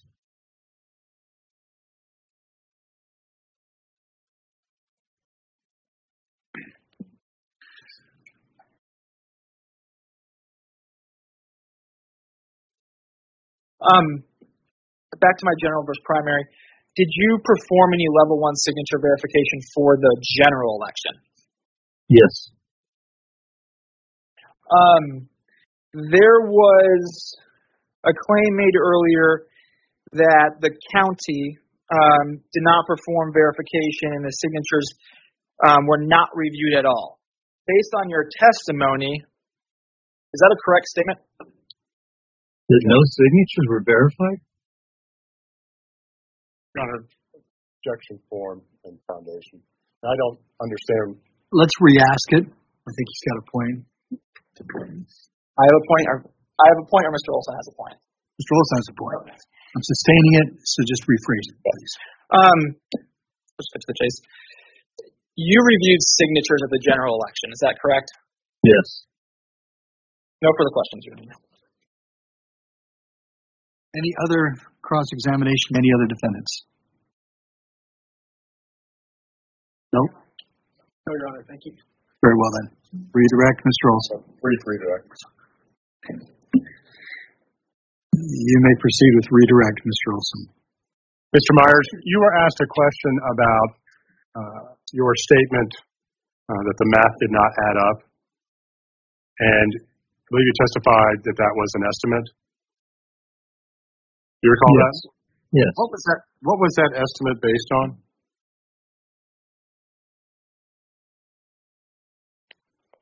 Just was 298,000 envelopes coming in, and we got it done in 36 hours. The math that I based it on was that we would get a board in every day. They would give us an update of how many signatures came in. So typically it varied anywhere from 60 to maybe 75,000, sometimes maybe 80, but I felt like, just an average of 60,000. So 60,000, and you take 40 people doing signature verification a day, that's 240 ballots. It's going to take 4 to 5 days to do the 298,000. And it was done in 36 hours. And we're talking about people only working maybe, 10 hours a day? So that just doesn't add up. And then the 298,000 is kind of like a rat going through a snake. It's pretty easy to track this. And I'm at the end of this with curing, expecting a U.S. bank of rejected signatures by level 1, level 2, and I never got that. That's impossible. I just have no further questions. Thank you. May we excuse the witness? Yes, Your Honor. Yes, Your Honor. Okay. Thank you very much, Mr. Myers. You're excused. Thank you, sir.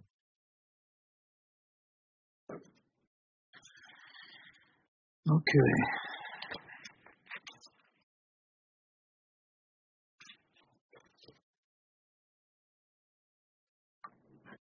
I think for the court reporter's sake, we'll take a break right now for the 15 minutes. Court reporter breaks are always 15 minutes. That's OSHA. So we'll take that right now. Who is your next witness that you've got? Valenzuela, Your Honor. Ray Valenzuela, Your Honor. Thank you. All right. And then after that, as far as remaining witnesses, you have your expert, Mr. Specken, and then Yvonne Nystrom. Am I right? Yvonne Nystrom will not be appearing, Your Honor. Oh, okay. And so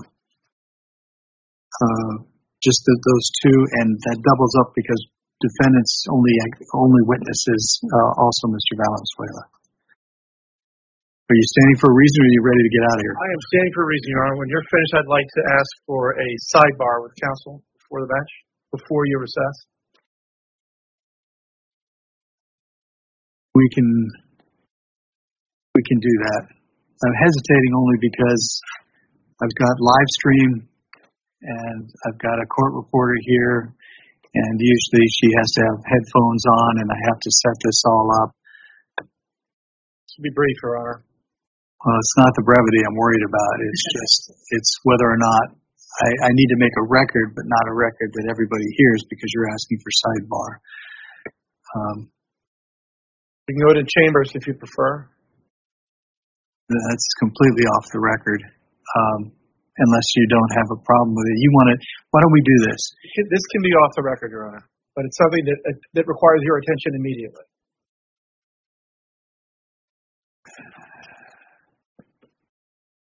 Okay. Why don't, please, before you just come in, I can't do anything ex parte. Talk to plaintiff's counsel, show them what you've got, explain to them why it is that you need to talk to me, and if they agree, then you can do it off the record. Do you agree? I have no idea. You shoved it in our face, read something, and took the phone away. Can you...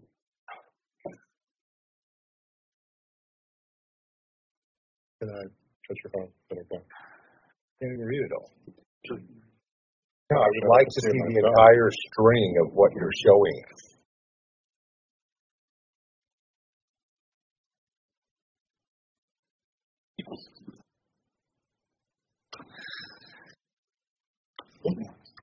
Lisa, is there a way to do the sidebar here with? I have no idea who that is. Yeah. We should notify him too that I got a call. Okay. The other day. She can put the headphones on. You need to pause live stream. I think here's what I was trying to find the way with my staff. If I have headphones for the court reporter and I pause the live stream, I believe that we can take care of this. Is that the best way to do it? Yes, Ron. Right. All right, so it looks like we're on a brief pause here. I got a little bit behind, so I was listening on 2x speed, and I was about a minute away from getting caught up, so I didn't catch the last minute. I'm assuming we have a 15-minute intermission. Somebody could confirm that in the chat, that would be nice. But so let's talk about the two witnesses that took the stand on behalf of Kari Lake in the cross-examination from Maricopa County's attorneys. So first we had Shelby Bush. Let's talk about her first. Because what happened was very significant with Shelby Bush. Remember that Shelby Bush, she was actually commissioned by Karen Fan to conduct a review of something like 5 million, or not 5 million, a large percentage of the actual mail-in ballot affidavit signatures from the 2020 election. And that was going to be part of Kari Lake's argument during this trial to basically say, look, we conducted an analysis from 2020. We discovered 260,000 bad signatures, way more than what the county actually reported. And this is evidence of a complete failure of the signature verification process in Maricopa County. And the fact that that happened in 2020 and nothing was fixed implies that it happened in 2022 as well. Well, as soon as they started talking about 2020, they raised an issue about some of, I guess, We the People AZ Alliance, the organization that she is the head of, or the co-chair or something. She basically is the head of We the People AZ Alliance. They raised an issue with the fact that she had voter registration data on a private server, which they alleged could possibly, maybe, be illegal for her to possess. And so for her to continue discussing that data could imply that she's violated the law and she could face criminal penalties for it. So they brought up this issue. The judge proceeded to basically assist Maricopa County in getting her to shut up about it. And she did. They decided to move on entirely and not discuss the data any further. So the judge nudged her into pleading the Fifth Amendment to avoid self-incrimination regarding that data. So they intimidated the witness into not talking about information which was central to Kari Lake's argument. And they succeeded. And then the county's attorney afterwards proceeded to muddy the waters about that 90-second clip, that 90-second video about that showed the level 1 worker approving signatures like a woodpecker, as Kurt Olson said. You know, just rapidly clicking approve. Or at least that's what it appeared to be on the video. The county attorney got Shelby Bush to say on the witness stand that she couldn't tell from the video whether or not the guy in the video was accepting the signatures or rejecting the signatures, which is a bit of a problem for Kari Lake's attorney, Kurt Olson, because, you know, here we have this evidence that there was no signature verification happening. We have video evidence of somebody just blatantly defying what they're supposed to do in that position. But what's important for Kurt Olson to prove here is that, the lack of signature verification, the complete disregard of following the procedure resulted in a change in the outcome of the election. And so if Shelby Bush is saying, I can't tell from the video whether or not he was clicking accept or reject, well, I think that makes that proving, I think it makes reaching this burden of proof a little bit more difficult. Although we've already talked about how even if they could prove that he was approving bad signatures, they still have a very difficult task of proving that this would alter the outcome of the election because we don't know who those ballots were being cast for. So, yeah. That's what I gathered from Shelby Bush, and also the Maricopa County attorney brought up the fact that when ballots are flagged at level 1, they go to level 2. And then they get sent back to level 1 for the level 1 worker to double check and verify that they made the correct decision. And so the attorney was like, are you able to tell from this video whether or not this person was, was he working on the original signature check, or was he working on the follow-up, the follow-up check? Like, was this the original signature verification, or was this a batch of affidavits that were sent back from level 2? And she said, no, I can't tell from this video which it is. But, what I realized is that, because it seemed like a gotcha question, but after I thought about it for a second, I realized that's totally irrelevant. What the hell does it matter whether or not it's the original signature check or the follow-up? It's still part of the signature verification process. And if you're not following the process, well, then there was no signature verification. So that was a stupid question from the Maricopa County attorney. But they try to ask these gotcha questions to back you into a corner and try to muddy up the waters. Notice with every single witness that takes the stand, the first thing they do is they try to ask them about their prior credentials. What do you do for a living? What's your, prior experience with signature verification? And they always say, I think the first witness was like, well, I worked at the YMCA, and then I worked at the school.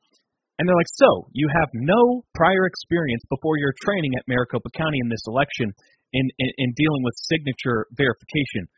And they say, yes, that is correct. What they're trying to do is discredit the witness, say that they don't have the credentials to be speaking on these matters. But really, I mean, if you train somebody to work in that position, and you still try to make them sound unqualified, well, what does that say about the training that these signature verifiers undergo? If you're trying to say that they lack any credibility to speak on these matters, then and they've taken the training to be part of the signature verification process, well, then they're qualified. And if they're not qualified, that's a failure on the part of Maricopa County for not training them better. So did anybody in the chat let me know what's going on here? We have an intermission. Something's wrong with the live stream. I don't know how long we're down for. I don't know how long this break is. If somebody could tell me, that would be great. Because like I said, towards the end, I had to go back a couple minutes, and I was listening on 2x speed. But while I was doing that, I actually got behind a little bit. Sidebar. What does that mean? Exactly, Unicorn. Why is Maricopa County hiring inexperienced people? Is Maricopa training being offered suck? Yes, that's basically what they're trying to say there when they try to discredit the witness. So you don't know what you're talking about. right? If you're trying to say they don't know what they're talking about, well, that's a failure on the part of Maricopa County. So that's we talked about Shelby Bush. I guess we can speak a little bit about the other witness.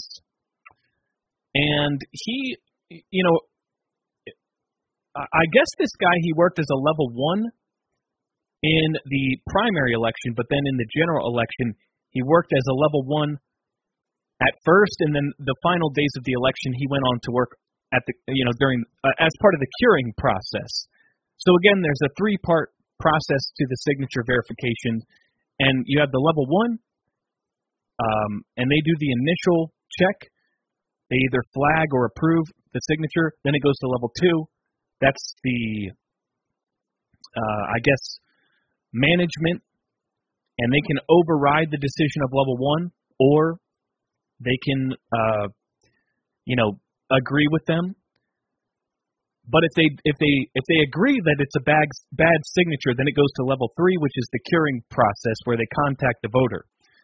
So the last witness, he actually did a little bit of level 1 and a little bit of the curing process, and his whole testimony was about how the math didn't add up. You know, he was expecting to have 20,000 ballots on his desk for curing based on the conversations with the other employees, you know, who were saying, you're going to get swamped. You know, you're going to be in over your head the next day. So he even went out of his way to contact his wife and say, honey, I'm not going to be home. I'm going to be working through the weekend because I'm going to get swamped the next day. And when he got to work, he would find only 800 to 1,000 ballots on his desk, which implies that something was happening here.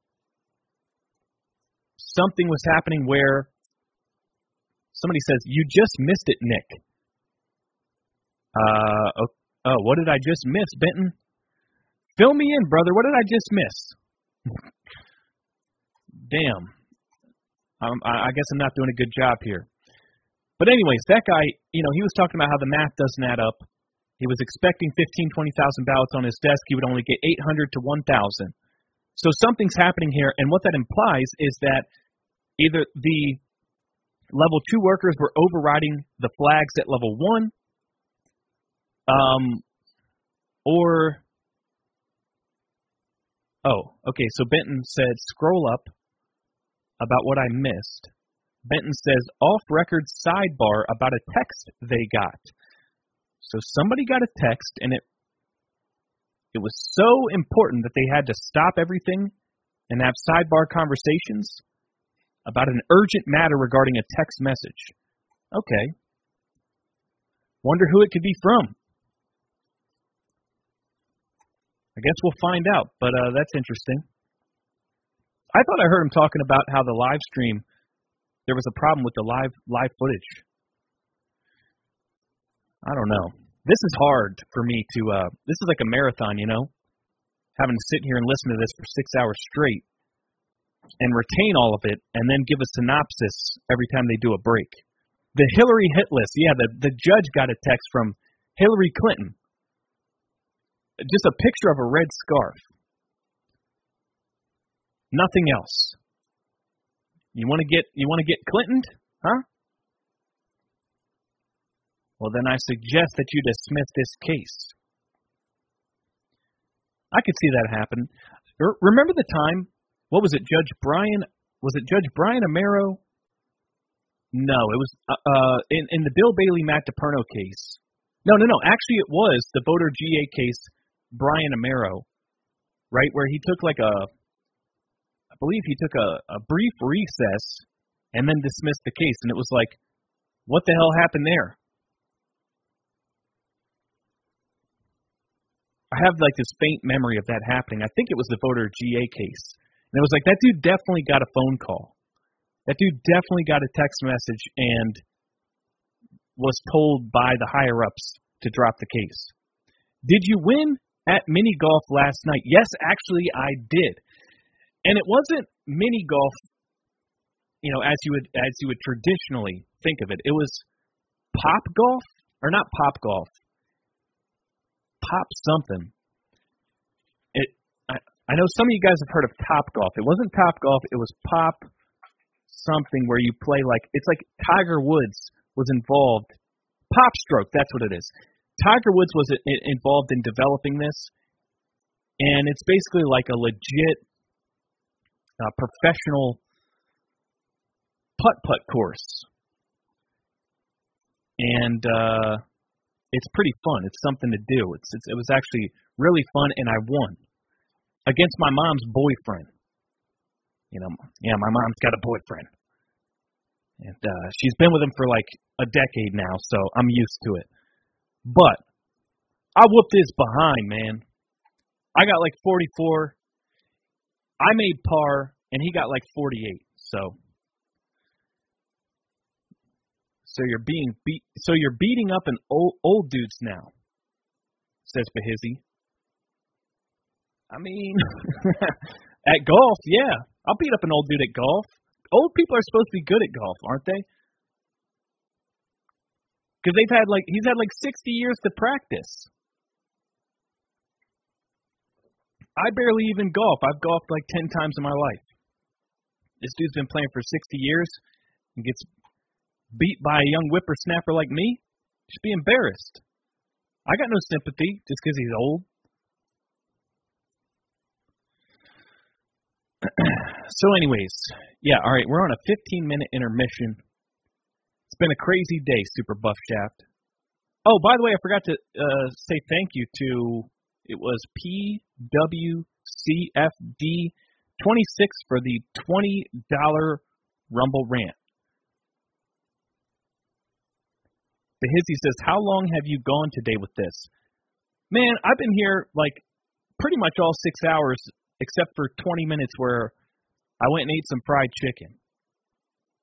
I played a little guitar. That was kind of a break, but I was still sitting at the computer. 6 hours. The entire duration of this stream. And I can't do this 3 days in a row. I'm not CanCon. All right? I'm not an Android machine that can just talk about this stuff for 9 hours a day. I can't do it. I have my limits. So I think maybe tomorrow I'll put the stream up and do a little bit less commentary during the intermissions.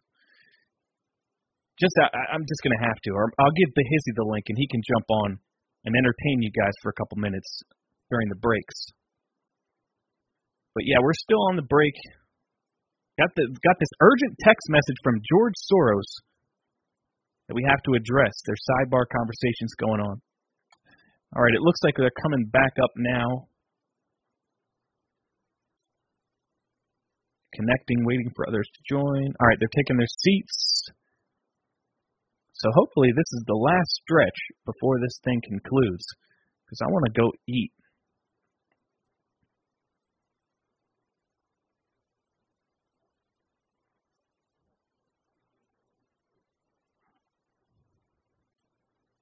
Bahizzi says, I ain't watching this trial. Yeah, I don't blame you, man. You just follow Tracy Beans or something. You get all the cliff notes.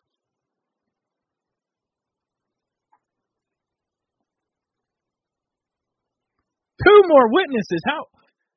Don't the courts close?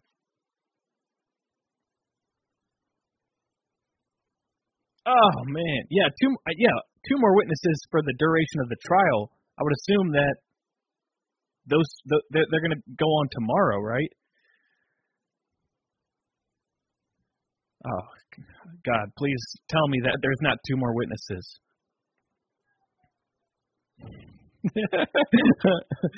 Super Buff Shaft says all Bahizzi had to do was sleep with Karen Fan 2 years ago, and she would have not stabbed us in the back.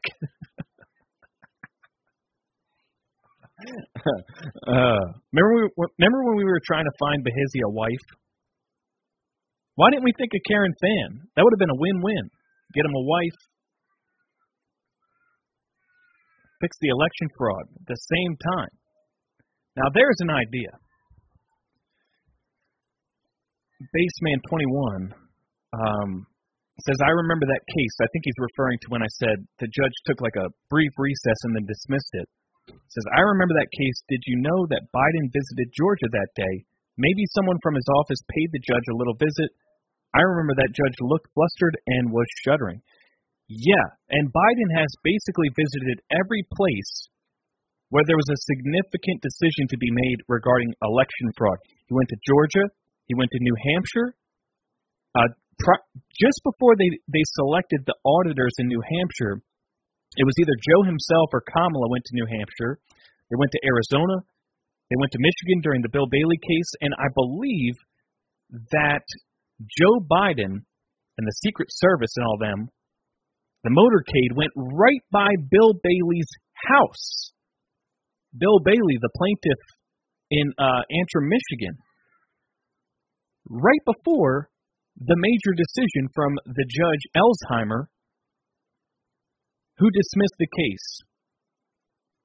So yeah, they travel around, and coincidentally, everywhere they show up, the case gets killed.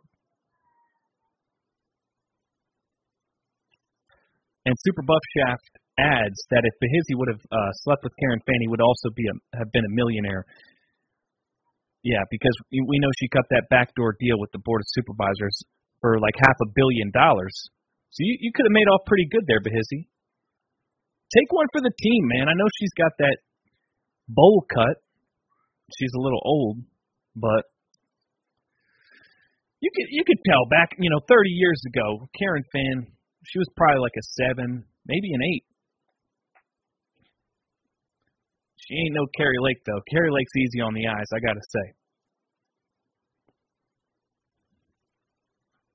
And yeah, I'm married, but my wife, she doesn't mind if I just acknowledge that a woman is attractive. She's not that insecure.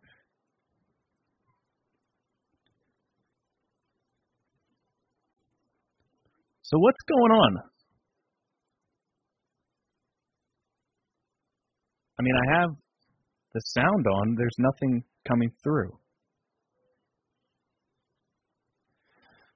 And it looks like the judge is talking. I mean, you guys see, I have the volume all the way up. The volume's enabled. It's enabled on StreamYard. It's enabled on my desktop.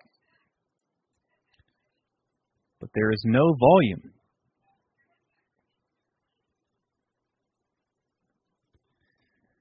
Kari Lake is fine.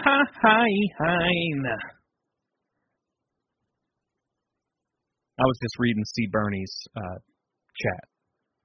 Sidebar stuff, maybe. Yeah, okay, well, aren't we the people entitled to hear what's going on in the courtroom? Right? Like, how about a little transparency here? What the hell is this sidebar stuff? Is this normal? I only follow election fraud cases, and I don't think I've ever seen anything like this. We're having sidebar conversations about an urgent text message that somebody got. We don't know who got it.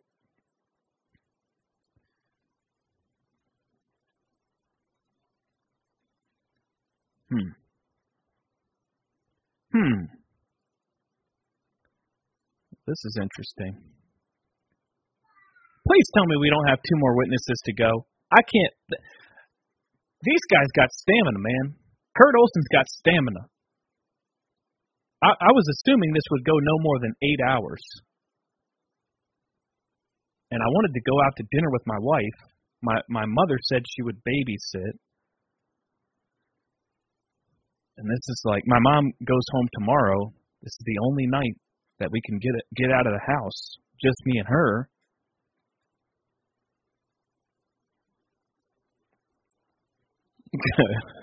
Super Buff Shaft says the extension cord for the sound system is being used for other things now. Somebody's getting Clinton back there. Oh, the judge is standing up. Oh, everyone's standing up. This looks serious. So what are we going to do now? We're going to have another 2-hour break, come back, talk for 6 more hours.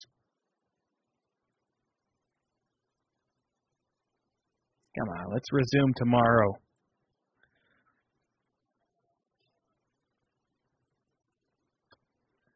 Sidebars are to keep jurors from hearing. Well, this isn't a jury trial, is it? Am I that clueless that I'm relatively certain this is not a jury trial?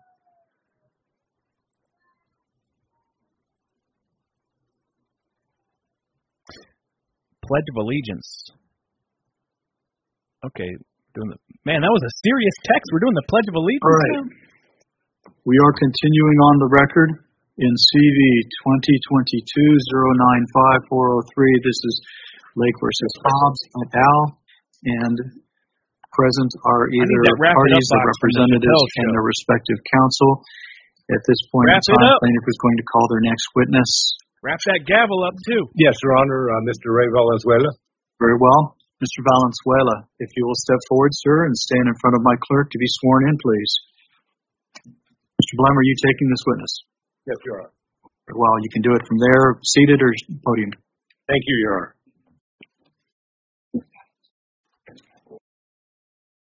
Two more witnesses. Thank you, Mr. Valenzuela. If you can make your way around to the witness stand and have a seat, sir. Your Honor, I have an administrative question. Yes. We also intend on calling Mr. Valenzuela. I could have a brief cross down and call him on our case in chief. If that's whichever you prefer. I'm not going to dictate how you try your case. Thank you, Your Honor. Thank you, Your Honor. You can begin when you're ready, Mr. Blunt. Yeah, I know they're going to call Eric Spakeen as a witness, but I didn't realize they'd call all the witnesses on the first day. I thought it would be split between 2 days. CanCon says, hi. What's up, CanCon? I'm surprised you're not live streaming this. CanCon, you're a smart man. Can we get an estimate of how much longer this is going to go?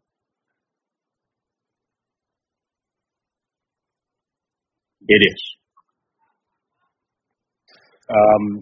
My name is Brian Blem. I do believe we have met on at least one other occasion. But I'm counsel for Kari Lake, as you know. And so I know you've testified before because you testified in the first trial of this action, correct? Correct. You recall that testimony? Briefly, yes. Okay. Have you ever given any other testimony in any other cases? In several other election cases, yes. Okay. Any of them involving signature verification? Yes. With respect to Maricopa County? With respect to Maricopa County, Ward B. Okay. How many of those involving signature verification and Maricopa County were there? I'm sorry, could you repeat the question? How many of those cases involving Maricopa County and signature verification were there? The two that I participated in would be the previous two, and the Ward B checks. Okay. And you ever given any supportive statements to law enforcement agencies regarding signature verification in Maricopa County elections? I apologize. I can't hear you that well. Have I ever given? Have you ever given any sworn testimony to law enforcement agencies regarding signature verification in Maricopa County elections? Not sworn testimony, no. Unsworn? No testimony to law enforcement. Okay. Have you ever been questioned by law enforcement about Maricopa County signature verifications and its elections? If you define and if I can clarify, the Attorney General's office we do participate with, and if that, considering that a law enforcement agency, then we do participate with that. Okay. Was that involving the 2020 election? 2020, 2022, all elections that we forward on any questionable signatures that teeter on the path of potential investigation. Did you forward any signatures on with respect to the 2022 election, general election? We did not. We were inquired of by the AGs, but we did not forward any for investigation. Okay. So you found absolutely no questionable signatures with respect to the 2020 election? That's not correct. The disposition of questioned signature is a statutory or a bad signature that exists, but we do not have investigative authority. We then forward to, and the Attorney Generals would, if we found there to be a need. Okay. You didn't forward any to the Attorney General for the 2020 election, is that correct? I am not aware of. Objection, Your Honor. He's asking the question for the 2020 election, not 2022. Yeah, So 2022. I think This I irrelevant. know where it's going, so I'm going to give him a brief bit of latitude here. And so basically the question I would like to ask is, how many referrals did you make to the Attorney General's office with respect to the 2020 election and the 2022 election? For the 2022, I don't oversee that particular process, but I am aware that we had under one that we forwarded through that didn't go any further than us forwarding it. But we had upwards of 40 that the Attorney General has asked us for information on. Okay. Have you complied with the Attorney General? Absolutely. Right. And so you're familiar with the testimony rules, correct? Yes. I'd appreciate it if you would let me fully ask my question before you answer, and I will likewise let you answer your question before I ask my next one. Is that fair? Understood. Okay. And if I ask you a yes or no question, if you could say yes or no, not things of that nature, we just want to make sure the record is clear. Is that fair? Yes. All right. Why don't you tell us about your education history? I am a certified election registration administrator, SARA graduate from Election Center and sponsored by Auburn University. I retained that certification first initially about 15 years ago, and that's required every. And I apologize. Let me slow you down here. That's a certification relating to your duties as a director of elections for Maricopa County, correct? It oversees all election processes. Okay. And so what I was referring to with education history, and because we're going to get to certifications, but what about high school? You graduated high school. Did you go to college? If so, when and where? Yes, I graduated high school, South Mountain High School here, local Arizonian, born and raised, and then I attended Arizona State University but didn't complete that particular degree. What did you study? Architecture. Architecture. Okay. And your election employment history, I know it's quite lengthy. Is that correct? That's correct. How long have you worked for the Maricopa County Elections Department total? In total going on 33 years. 33 years. What was your first year with the Elections Department? 1990. 1990. Okay. So that predates mass mail voting, doesn't it? No, there was always early voting has existed since no excuse early voting, but early voting and absentee voting have always existed. Understood. My question was, that predates mass early voting, correct? I guess I would have to ask your definition of mass early voting, but you were allowed and have always been to request an early ballot. And your roles in the election department, what have they been? Where did you start? I started, as indicated, the summer from ASU. I took upon a temporary role in the warehouse. I then elevated into a permanent position 2 years later, and I was in charge or an early voting clerk, which then I moved into a early voting lead, early voting supervisor, and then early voting assistant director, and now the elections director. Okay. And as the election director, correct me if I'm wrong, you oversee directly early voting in Maricopa County. Is that correct? I oversee the administrative staff that oversees that process. Correct. You're in charge of the managers who oversee early voting? That is correct. For example, I've heard the name Celia. Correct. Okay. She still with the elections department? She is not. When did she leave? She left approximately about a year ago. Okay.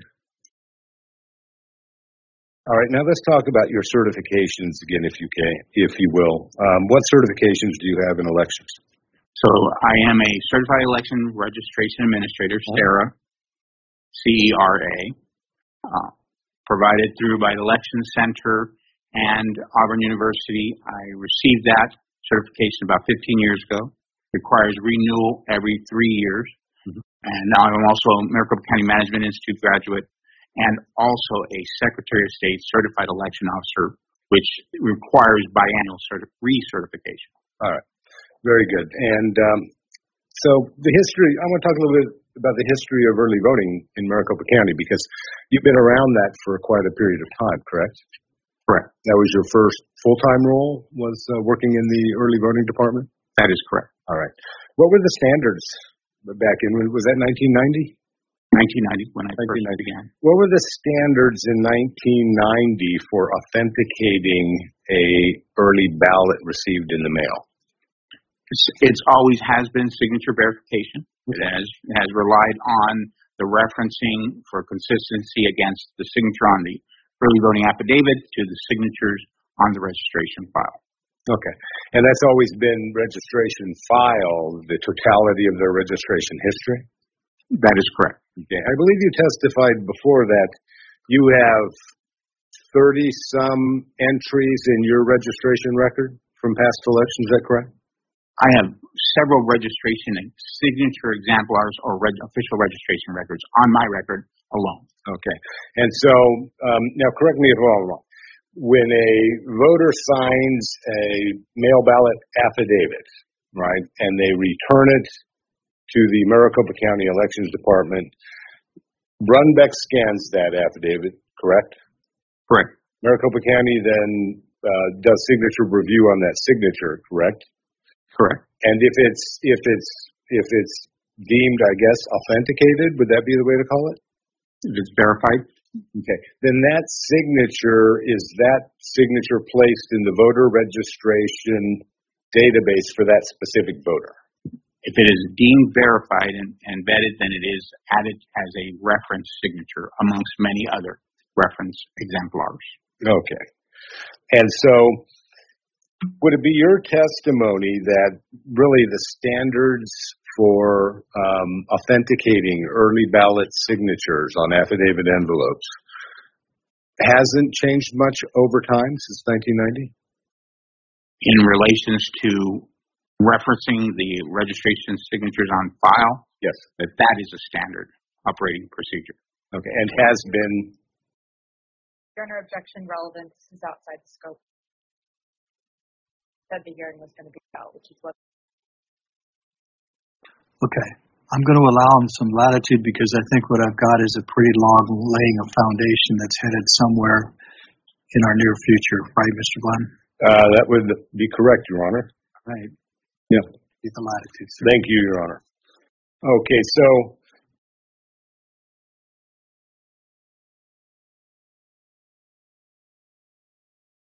who sets the standards for early ballot signature authentication in Arizona?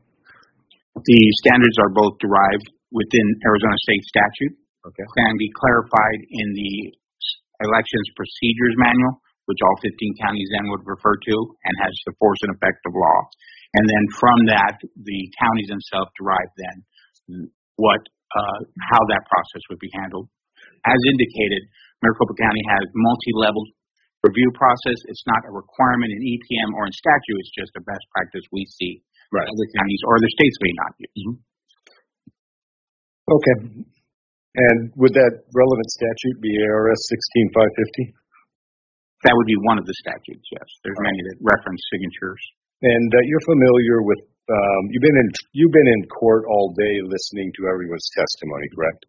Correct. You've seen what exhibits have been admitted, correct? I have. All right.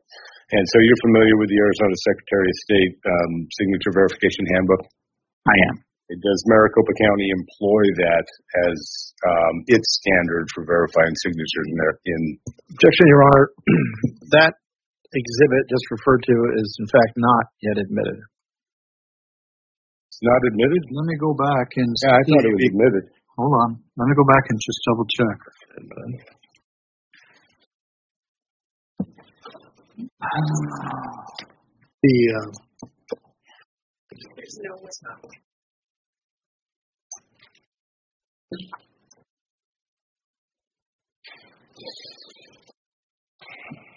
Wasn't that 46?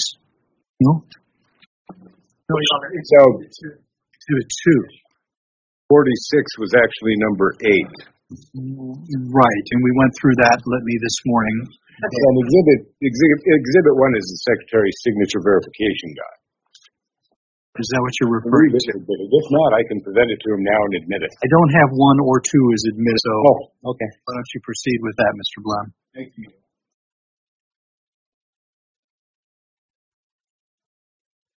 Please, you can approach. Are you familiar with that document? I am. All right. And can you tell the court what that document is?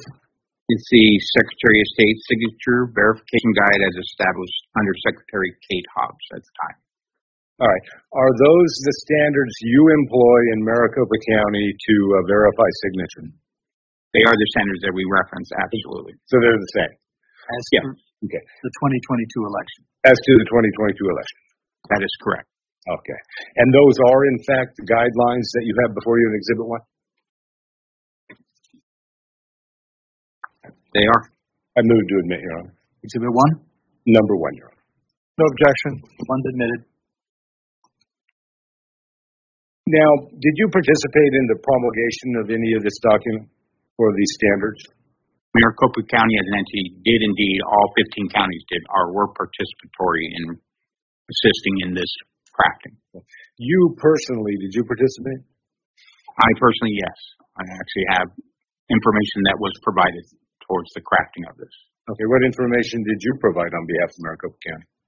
One of them would be just a reference to analysis, what we use, reference to different characteristics and those that we had received from a certified forensic expert document individual. Okay, so a certified forensic document examiner, is that what you're saying? Yes. Has provided you information, and by you, Ray, I mean Maricopa County, has provided Maricopa County with information about how to properly verify their ballots, correct? They provided us and the other 14 counties as part of the Secretary of State's offering for training. Okay.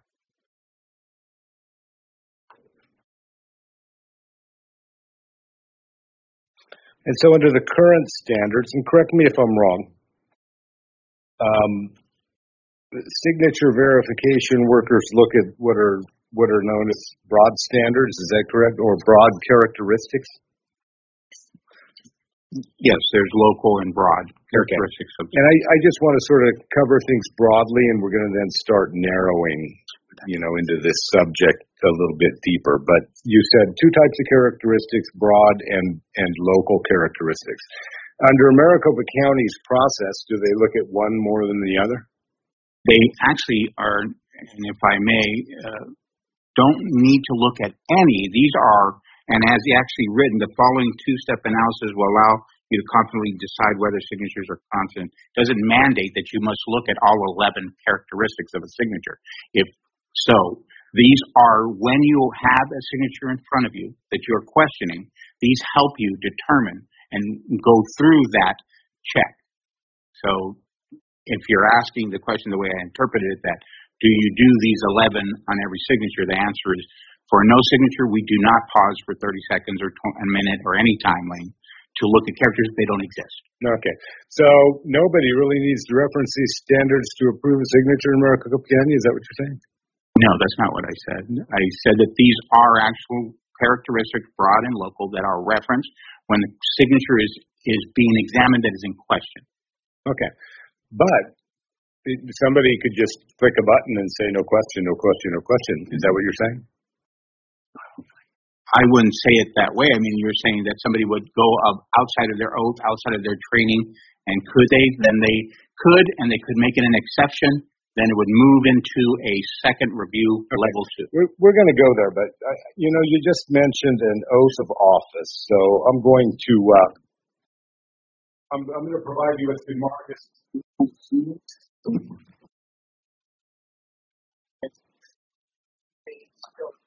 What this is. This is the oath of office that we require all staff, whether full-time or FTE, full-time or temporary, to complete to participate in the election process. Okay. So everyone in the Maricopa County Elections Department signs that oath of office? That is correct. Okay. And who drafted that?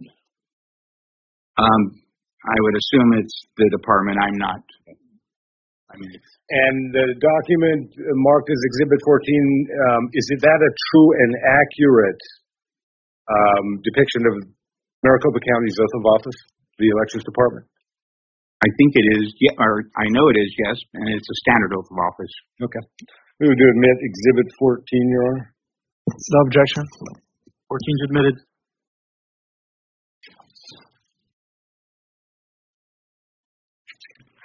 All right, so early voting. I believe in your prior testimony, you said there are multiple ways to get an early ballot. Is that correct? 3 ways? Are there 3 ways?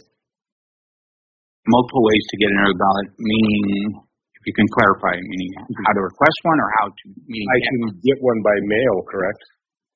Yes, that is correct. Okay. I can walk in early in person, correct? That is correct. And then I can, election day, you testified. You can vote early on election day? No, you cannot. Okay. Is there any way on election day that you have to put your ballot in an envelope that then gets signature verified? Not on election day. You can bring your ballot that was provided to you by mail. Okay. And drop it off on election day. All right. Not actually vote early on. So there are 2 ways to get an early ballot, correct? Objection, Your Honor. Relevance. You gave counsel leeway almost 3:45.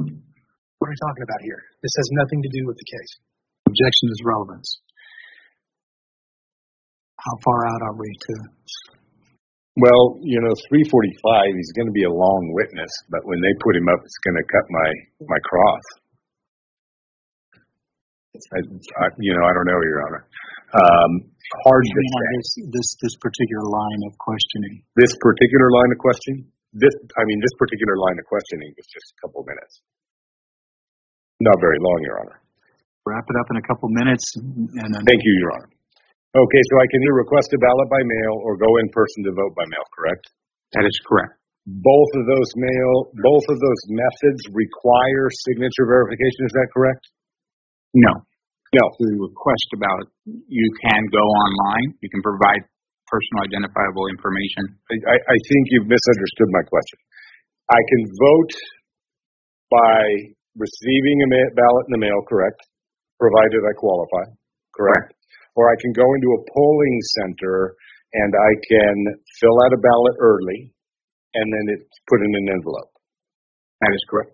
Okay, either of these 2 methods of voting, or I should say both of these 2 methods of voting, require signature verification through your department, is that correct? That is correct. Okay.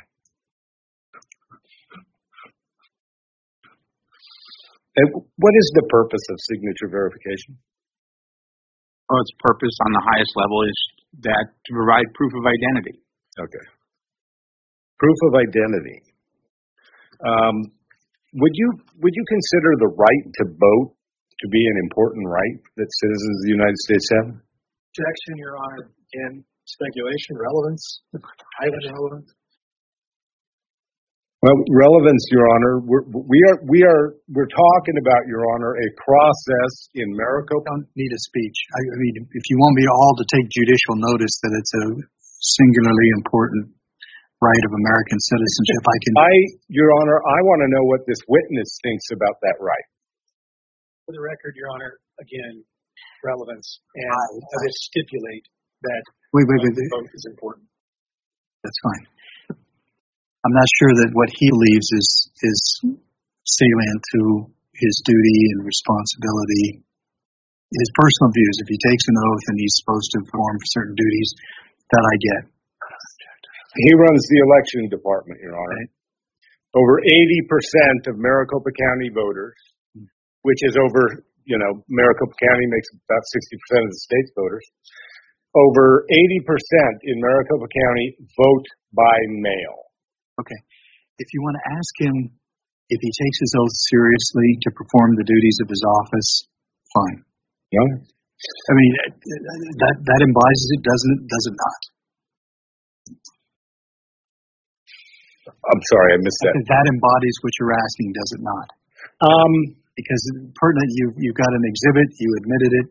This is about whether he's fulfilling the oath and responsibilities. He takes that seriously. That's what you were asking. Ask it any way you want. I know what you're getting at. That's fine. Mr. Valenzuela, I'm sorry, Ray, do you take your oath of office serious? 30 years of service in an elections department, I do. Okay. Is it fair to say that the only thing standing between a person's vote counting and not counting is the signature and the individual set to verify? For an early ballot, the signature is considered the proof of identity, and that would then be the reference item that we would look at for consistency to the official registration record. Okay. So we have a very significant right at stake, and that's a person's right to vote, and the signature is the only thing that stands, when the signature and the person verifying it are the only thing that stand between that vote being counted and not, correct? So we take a little bit umbrance to the fact that it's multiple phases of people, so not a person standing in front of. It's the voter signing, and then the process by which we review that. Okay. Let's say at level 1 it's approved. Who else reviews it? At level 3, when they do an audit of those good six. An audit is only random, isn't it? It's a 2% random of that. We're going to talk about audits later, but let's say somebody gets my ballot, they voted on my behalf, and they say my name, and somebody just clicking through approves my ballot. The audit doesn't pick it up. I'm sorry. Okay, you've already testified, Mr. Valenzuela, what's going to happen to that signature on my ballot that I didn't vote, and that You finished answering the question? Yes, I'm sorry. Objection, Your Honor. Relevance. This goes directly to procedures, which this court has already ruled. The Supreme Court has already ruled. It's long past time for this contestor to challenge the procedures. What's before this court today is whether or not Maricopa County and its recorder's office and team executed their lawful duty to have signature verification. Thank you. What do you consider? Let me rule at least. I was just going to walk on, Your Honor. I'll try to sneak it in later. I've given you leeway to lay some foundation here. I can take judicial notice that this is all material, this is all highly significant to each individual voter and to the state as a whole, that the system runs properly. But the line of questioning for this witness is we haven't gotten to the point of whatever it is you're going to advance through this witness that relates to your claim. Put otherwise, you've taken a long time to get to the point where we all agree it's important to make sure that the process is accurately adhered to. Okay. I mean, if you can move on from there, I'd appreciate it, because that's what their objection is. I've given you lots of leeway. Well, I understand, Your Honor. I'm not trying to argue. I'm over you in terms of something you need to prove. You can tell me that, make an offer of proof by saying, Judge, I'm about to prove this, this, and this, and I just need you to bear with me a minute to get the foundation for that. Well, here's where I was going with it, Your Honor. Okay, now, cat out of the bag, and I don't get to ask my question. It's pretty common knowledge that there are two schools of thought, Your Honor, in the United States with regard to the right to vote. You have one school of thought that is very adamant that people present a license or other form of official identification in order to cast a ballot. And you have another school of thought that says, well, it doesn't matter. We have to just count every ballot. My line of questioning at this witness, Your Honor, is which school of thought does he ascribe to? Because it's relevant. Because evidence, Your Honor... I'm asking him to just stop for a second. Oh, finish. Because the evidence we will present, Your Honor, shows, and we've already presented a video to this court, and there's going to be a lot more evidence presented tomorrow about what is happening in the Maricopa County Elections Department. And that school of thought is directly related to that point. Let me explain something to maybe put your mind at ease there. I view this, my role in this is limited to what the Supreme Court has remanded. And this is not about whether either I or you or any of these people in the courtroom would like as a philosophy. Whatever the process is already put in place. It's decided by different people, not in this courtroom. And so the only relevant line of inquiry here is, did we follow the process in this case? So it doesn't matter who you voted for or I voted for or anybody else voted for, what we feel about any political party or the process. And I know that there are diverging views of this, and I'm probably indulging this way beyond a normal written objection overruled or sustained. But I'm just making clear what you're talking about goes well outside of the bounds of what's at stake here. It's only whether or not he and the county performed its obligations under the current system. I understood, Your Honor. And what I'm trying to is that not the process is not working. What I'm trying to show is that the process is not being followed. Okay. So that's accurate. Stick with that. Okay. And so, Mr. Valenzuela, you followed all of this discussion, correct, with the court? Yeah. Where do you fall?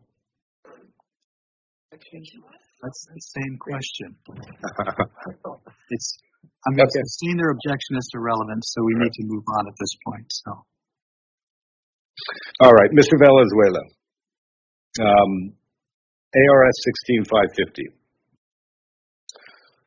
It says that if the signature is inconsistent with the election, 550.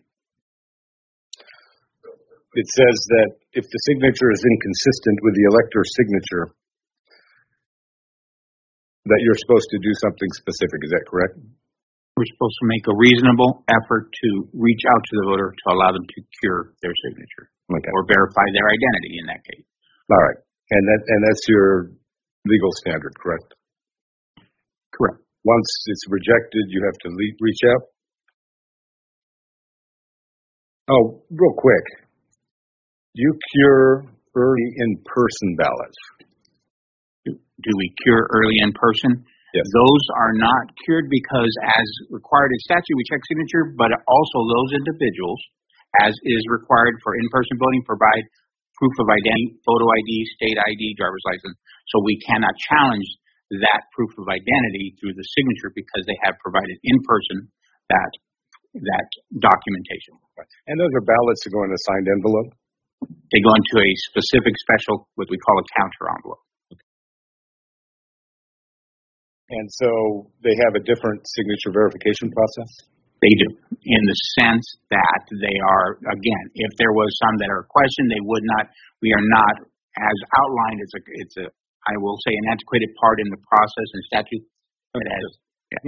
Now that leads me to another question, really quickly, and that is, would these still go to Runbeck for processing and scanning? They would indeed, for not just for signature verification, but also for retention and archive. All right. And then Runbeck would scan, and we're talking about now these early in-person ballots, right? We're on the same sheet of music, Ray? Yes. Thank you. Okay, and so these ballots would then go to Runbeck, be scanned, and they would be, the signature would be emailed to you or however they do it? Securely transferred for signature verification. All right. Do you have a process whereby you just bulk upload those signatures instead of having somebody approve them? They are considered counter in-person signatures. So then those come in and they get approved to that degree because they've already proven identity as the necessary need. All right. Outlined in statute and EPM. Understood. And so somebody would look at all those. They would get a list from Runbeck, is that correct, of all those ballots by number? I apologize. There's no list ever. I'm not sure what I'm following. A list provided. How do you sort those in your system? Because when you when a ballot is approved, you notify Runbeck, correct? We send the file back with the disposition code set that we set. All right. And then Runbeck sends you back the ballot. And sort those down to the disposition we have set. Okay. And that is because when it gets approved in your system, it sends it to Runbeck? When it has gone through the multi-layer phases. Okay. What I'm looking for is I'm sorry. Okay. I think my hearing aid died. No, same thing. We nearing a point here as far as process. Thank you, Your Honor. The reason I'm trying to better understand the process is to better understand data. But I understand, Your Honor. It's 4:00. May I just ask the court what time it plans to usually kick me out today? 4:30? You put that so kindly. 4:30 we usually end trial for the day. Okay. Where are we with regard to finishing? Because I know that you have to finish with this witness. The state may call him back as far as their case in chief, and you still have your expert to put on. Correct. Do you envision are you asking me if we leave early today, are we able to finish up tomorrow? Is that what you're proposing? Are you asking me how long? Oh, no, I could stay here doing this all day. But I just wanted to get sort of a best guess as to what time we're going to have to wrap up today, because Mr. 4:30. That's when I will pull the plug if you're still going, okay, and then tell you that we got to come back again tomorrow. All right. I'll try to speed it up, Your Honor. Okay. Speed's not the problem. All right. So,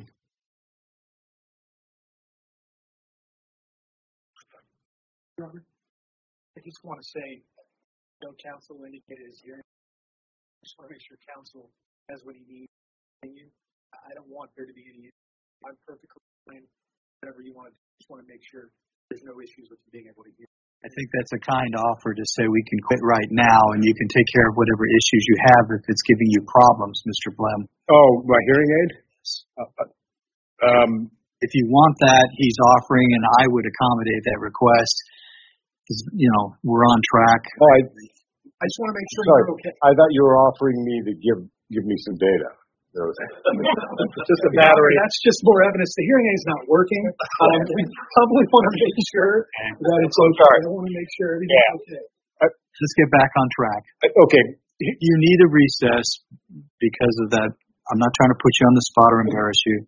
I'm happy to give it to you. If not, let's move ahead and we'll just use your last half hour. I do not need a recess, Your Honor, but because we were just talking about the data issue, it might be a good point to bring this up. Mr. Valenzuela, you conducted signature verification in 2022 general election, is that correct? That is correct. What was your user ID number? I have a username. Okay. You're aware of the data that Maricopa County produced to We the People Arizona Alliance, is that correct? That is correct, and I am aware. And you produced that data by user number, correct? Anonymized usernames. Anonymized usernames. Correct. Can you tell us what your anonymized username is? I don't have that in front of me. You don't have that in front of you. Okay. You watched the video earlier today, is that correct? That is correct. 2 times? 2 times as it was presented. Do you have his unanonymized username? We do because of the individual in the video? No. Yes. No. You know who that individual is? I do, because I have knowledge of having worked the process. Okay, but and so you know his name. That is correct. Okay, and Ray, I'm not asking for his name because I know these are turbulent times. What I would like, though, is to know which anonymized user that individual is. I don't have that physically with me right now. Okay. And that's ultimately what we would like to know, Your Honor, because that would really maybe speed things up. if the county is willing to provide said data to us. I'm not asking, Your Honor, I'm not asking for names. I don't want a name. I think I understand what you're asking for. So I think what you need to do is probably put something in writing for how you're going to do this, because it's highly unusual, because this is not just a standard case. The information that you have came from a public records request. And there's not any discovery that's allowed in terms of the election challenge, et cetera. So you're hitting me with something that's... Understood, Your Honor. Understood. And I simply would propose that to defense counsel if they're willing to provide us that anonymized username. You can do that offline with them or do it in writing officially, whichever way you'd prefer, okay? All right, we can go back to questioning. Thank you. Ray, with respect to, I'll just call him the user. Are we clear on that? The gentleman in the video? Yes. Okay. If you saw a level 1 reviewer simply clicking through signatures like that, what would you do? I would think they were doing what they were told to do in that particular circumstance, which I think you took out of context. If you knew the rules were you do signature verification and you scroll. Then when you're done, you back in, just as one of the witnesses said, and you arrow back through what you've done. So you would and could, what that could be reflecting is exactly that individual doing their second review, which means you're just clicking through to see the statuses you set as fast as that. Okay. So you believe this person was simply going back in time in that scripted video? That's what is required of all of our staff. To finish their batch of 250, then go back through. I understand. Is it possible that this particular user verified 33,624 ballot affidavit envelopes in an average rate of 2.4 seconds? It is possible because, again, there is no set peer-reviewed timeline to check a signature, but I don't know the exact data that you may have, but it is possible to look at signatures. A no signature would take you less than half a second to say it's a no, an exception. Okay. So it's your testimony that you didn't find anything wrong with what the gentleman was doing? It's my testimony that I think that's misconstrued. I personally don't even know, but other than the fact that I do know protocol required and is trained to every single temp staff member or FTE that they complete their batch and then they work their way backward as was testified to, and that all that requires is for you to click back through your work, not to re-review. So it can happen in under a second or a click to just see what status did you set before committing that batch as final. Okay.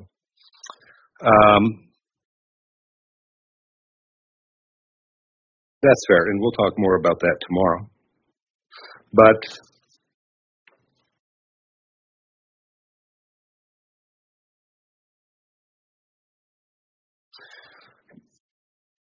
is it possible for your signature verification workers, those under your control, to approve more than 170,000 ballots with an average rate of under 2 seconds each?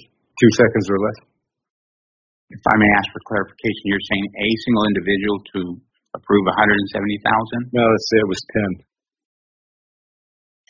I got if you can clarify. 170,000 ballots at a rate of 2 seconds each by 10 people.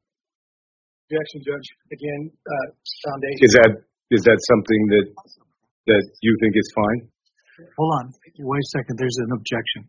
Objection. What you're asking for is a hypothetical, and my ruling on that would be if he's able to answer a hypothetical the way you've posed it, he can answer it. If he needs more information or doesn't understand it or needs it rephrased, he can ask for that. If he doesn't believe it's something he can answer, he's capable of doing that. Okay. Well, let's talk about this really quick then, so we can establish just how many employees Maricopa County has working in the signature verification department for the 2022 election. You testified earlier you have temporary employees, right? That is correct. Okay. How many total employees did you employ during the 2022 election? Over the whole election would be 4,000. 4,000. Polling place, vote centers, all of these different tasks. Signature verification, then it's 155 that actually were documented as having usernames that tied to a disposition. Okay, so 155 employees working in signature verification, correct? That is correct. And so the remaining 3,845, if I've done my math correct, worked in the polling places and that type of thing. I'm going to trust you've done your math correct. And yes, that it would be outside of the signature verification scope. I'm a lawyer, should never trust that, but I think I got it right this time. Okay, so you have 3,000 some odd people working for 20% of the election day activities and 155 working for 80% of the election day activities. Is that fair to say? Objection is to form. You understand it, you can answer it. I understand. It's unfortunate that it's not the correct allocation because we have early voting in-person sites that are open for 27 days. So they are not just election day. We have voters that in those 250 some locations, 12 voters or 12 workers, we also have different tasks in our warehouse, drivers, couriers. So no, they're not all working election day, but they are all working outside of the scope of signature verification. But for the 2020 election, you have 3,800 and was it? You misspoke, I think. You said 2020 election. Yeah, for the 2020 general election. I'm sorry, 2022. Sorry, Your Honor. It was 2022 general election. Maricopa County Elections Department employed 3,845 workers to work polling places. That is incorrect. No? Where else did they work? Objection. Sorry. Objection to relevance. Again, what I'm hearing are questions about, at best, the effectiveness of the process. I'm not hearing I don't see how this is tied into whether the processes are actually followed. And it's 410.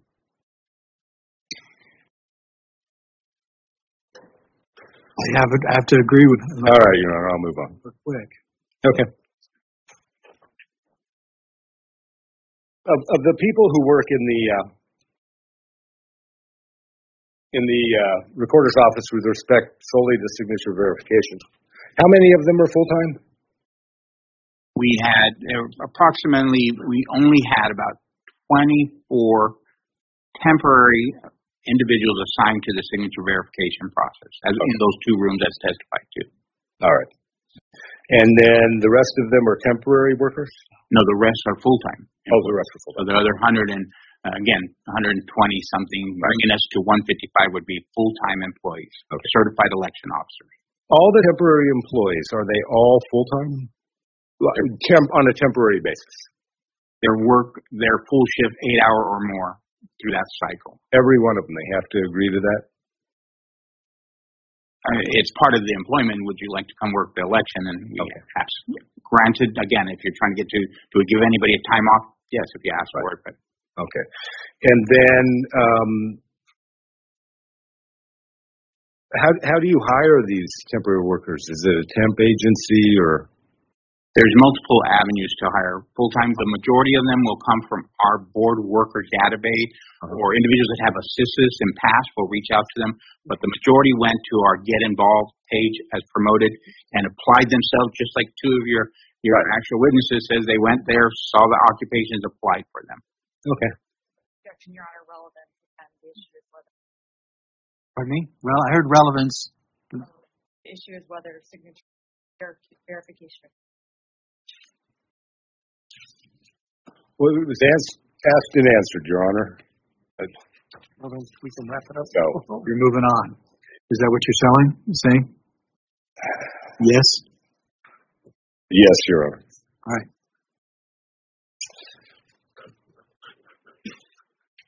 Okay, can you tell me how many signature verification employees you have working exclusively at level 1? We had a total of 155.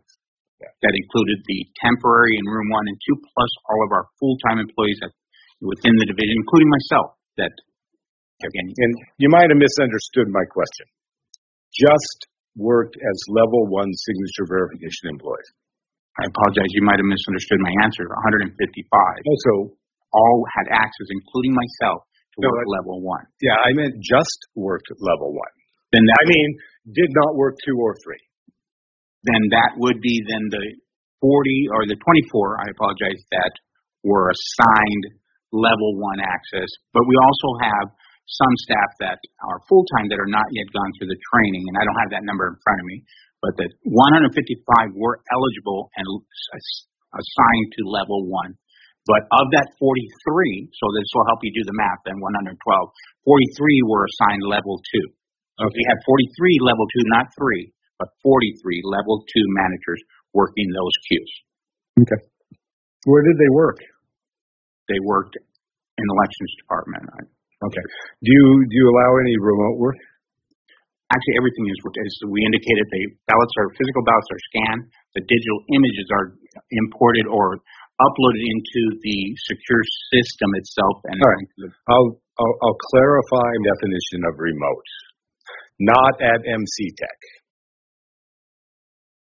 So at our offices, we do have 3 different offices, so that are all part of our network. And even at MC Tech, those 24 temporaries, we also have another 50 FTEs in that facility that and I appreciate the term that Mr. Meyer said, all hands on deck is asked for, such as post-election. We will take those 290 and maybe we only had 24. We don't rely on 24. That is our normal, that's their only focus. But yes, so we could have upwards, just at McTech, upwards of 60 to 70 mixture of full-time employees and those specifically assigned in that room. Where are the other 3 locations that you actually do signature verification that are not at MC Tech? The other 2 locations, there's 3 total. So McTech would be 1. Yes. It would be the recorder's office downtown, down the block, and then the other would be actually here at 222 East Avelina, our Mesa office. Okay. And you have observers in all 3 offices? We have observers offered to, and they have taken us and observed the McTech office, including the tabulation and those particular. Do you allow observers in the recorder's office or the Mesa office to observe the signature verification process? Objection, Your Honor. Relevance. It's 4:15, and I still don't know how we're getting anywhere. I tell you what, Your Honor, I'll wrap it up after this question until tomorrow morning, but I'd like an answer to this question. I'd like to finish my objection. It's irrelevant. Thanks. I think he's told me he's laying the foundation for his witness tomorrow who's going to do the math. And so that's what Mr. Valenzuela is testifying to, and I think he understands it as well. So I think he's Mr. Now you got me all confused. Blem, Your Honor. Mr. Blem is done, right? Or you got one more question? Well, no, I was saying... Mr. Olson has another question for you. What I was saying, Your Honor, is, if it pleased the court, if he would answer my question as to whether or not they actually allow observers in the other locations where signature verification is performed, because we would just like an answer to that question. Okay. Again, and if you can answer that. Objection, relevance, Your Honor. If it's performed, it's performed, and we can all go home. Okay. We see, Your Honor, it's clear. Wait a minute. Let me. I don't. A speech from you and a speech from them. At this point in time, your question is whether they permit observers at the other locations other than McTech, basically. Yes, Your Honor. Okay. And you're saying not relevant? It's not relevant. Whether they're observed or not, if the contestor is going to assume that the work was done here in Mesa, then it was done. And if it was done, we have no reason to be here. We should all go home. Okay. Are you able to answer that question that Mr. Blum has? I can, Your Honor. You can? Yeah. Go ahead and answer it. So with regards to observers are offered the opportunity, not a legal requirement or statutory requirement, to look at the only statutory requirement that the observers are under are to observe, and they do not do a one-for-one stand behind a individual. So in our offices, as an example, I did signature verification as a certified election officer, as accredited. I have that done in my office on my PC that's logged with my username. I am able to do that, and no, we would not allow the observer in that circumstance to come into my office and stand behind me. But we do in the general areas, any general area, we allow observers to exactly do that. Observe, not just scrutiny. All 24, even those in that room, it's one observer. So if you're saying that the process is broken because we don't have 155 observers standing over each shoulder, that's never been the intention. Okay. You have any other questions? Well, I'd ask one more before we go for tomorrow, Your Honor, but I do have more questions tomorrow before we bring our expert up. I am not done You yet. have more questions of this witness? Yes, Your Honor. Well, we're not done yet. Okay. Go ahead and ask. Can signature verification be done at a Maricopa County employee's home? There isn't. We don't have that currently in place. Now, well, let me back up that. I mean, we do have one during the COVID back in 2020, but right now, individuals are signed into their network PC. Mm-hmm. Okay.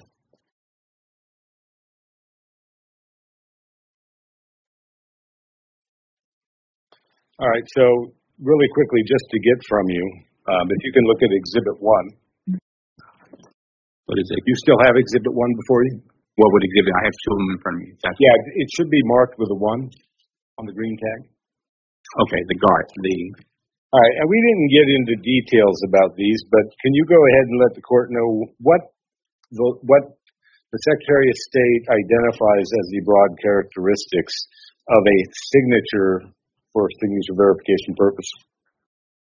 Broad characteristics as defined not just by Secretary of State, I'll add, it's also in our training, but broad characteristics are the type of writing, cursive print, the speed of writing, harmonious versus slow, deliberate, overall spacing, overall size and proportion, position of the signature, slanted versus straight, and spelling and punctuation.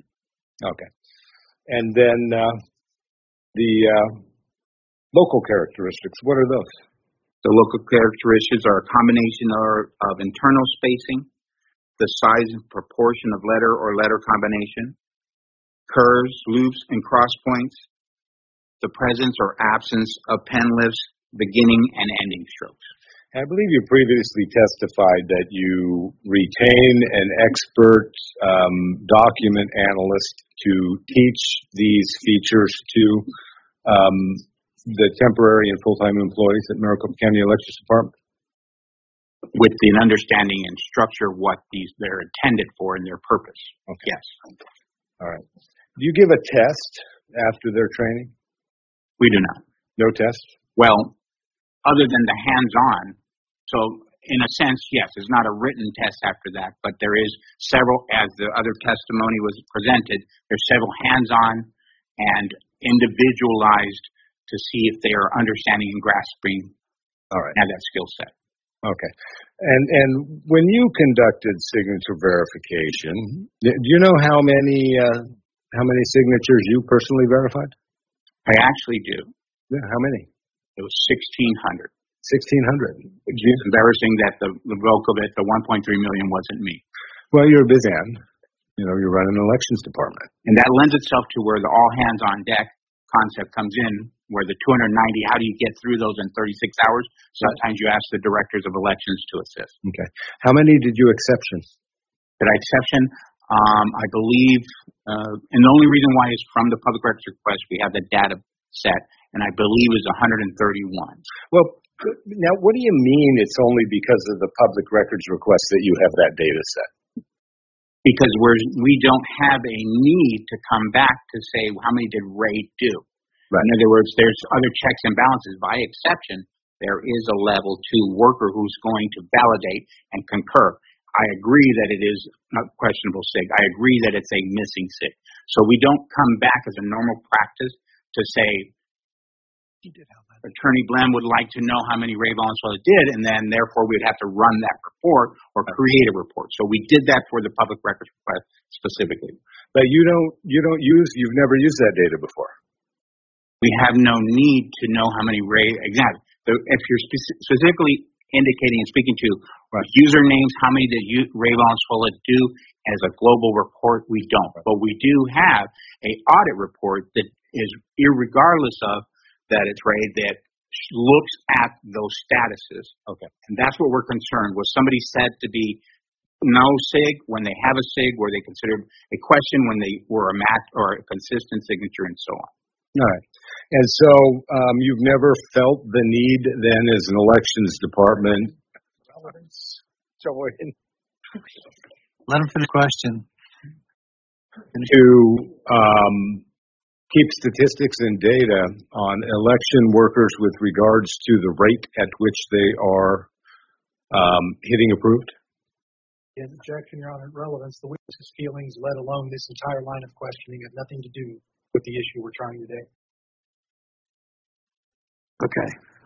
I'm going to overrule it. You kind of shifted the question midstream from where I thought you were going. You may have done that on purpose. But in any event, what he's asking is you don't track when people make mistakes when they're doing signature verification, and you don't care about it, you don't keep statistics. Well, he can answer how they monitor. You can ask it differently, but ask them how they keep track of people that are accurately or not accurately following the protocol. And we're going to get there, Your Honor. Well, that's what I thought you asked. Wasn't that what you wanted to ask him? In a way. But let's just withdraw all of this. I'll sustain their objection. You ask a different question. Thank you, Your Honor. Okay, so level 1, signature verification workers are, they have access to 3 signatures to compare the ballot affidavit envelope with? That is correct. Because they don't have to rely on the standards set by the Secretary of State, are they obligated to look at all 3 signatures? They are not. So they're only obligated to look at, are they even obligated to compare one? Absolutely. Okay. So, and if a signature is approved, then it's done, right? No, it goes into the level 3 randomized 2% audit to validate. Well, I'll hold till you ask the question, because part of the question that the judge was indicating, there is a daily review of all workers and their dispositions. Okay. And so you review the individual worker and their dispositions. Yes, correct. Okay. What do you review them for?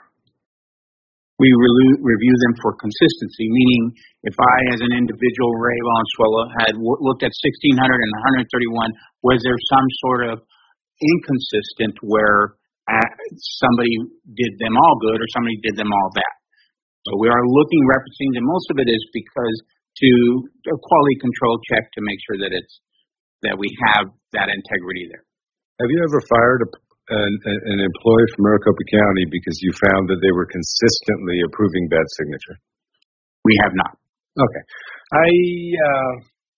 Earlier today, you heard the argument by Mr. Liddy, did you not, during the introduction of that video, that the individual Your Honor, depicted on that video was removed from the line. Is that correct? Form. Mr. Liddy made no argument during his open. Okay. Rephrase it however you'd like without the reference to Mr. Liddy's position. In court today, during Mr. Olson's opening argument, he played a video. You recall that video? I do. Okay. And one of Mr. Liddy's objections was that the man had been depicted in the video had been removed from the line. Do you recall that?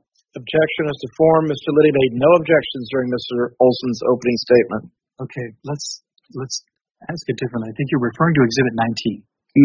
Exhibit 19. Mr. Liddy represented to this court that the man had been removed from the line. Is that correct? That is correct. Okay. Was that man removed from the line? He was removed from the process of signature verification, reassigned from the process. Okay, when was he reassigned?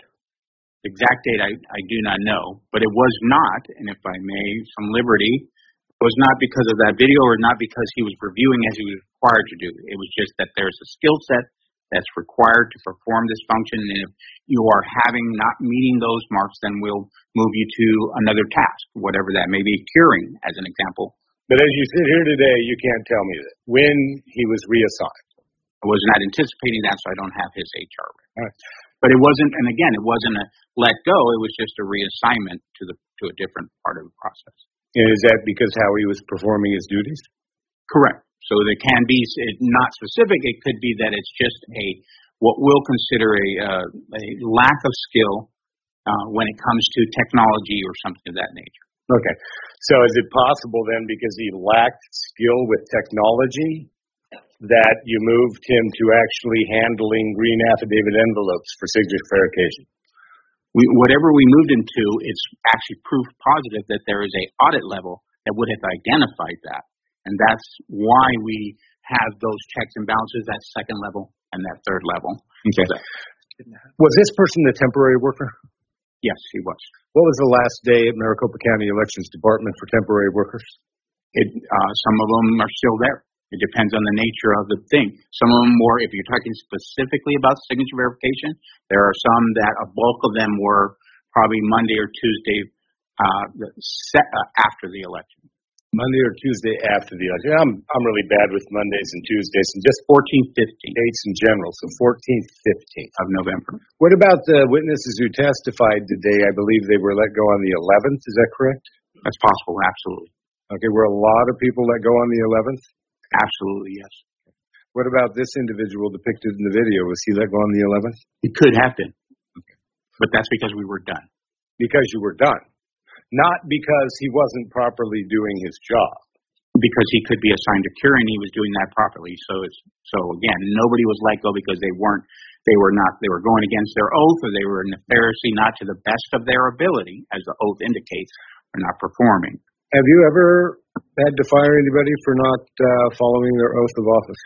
I have not. Okay.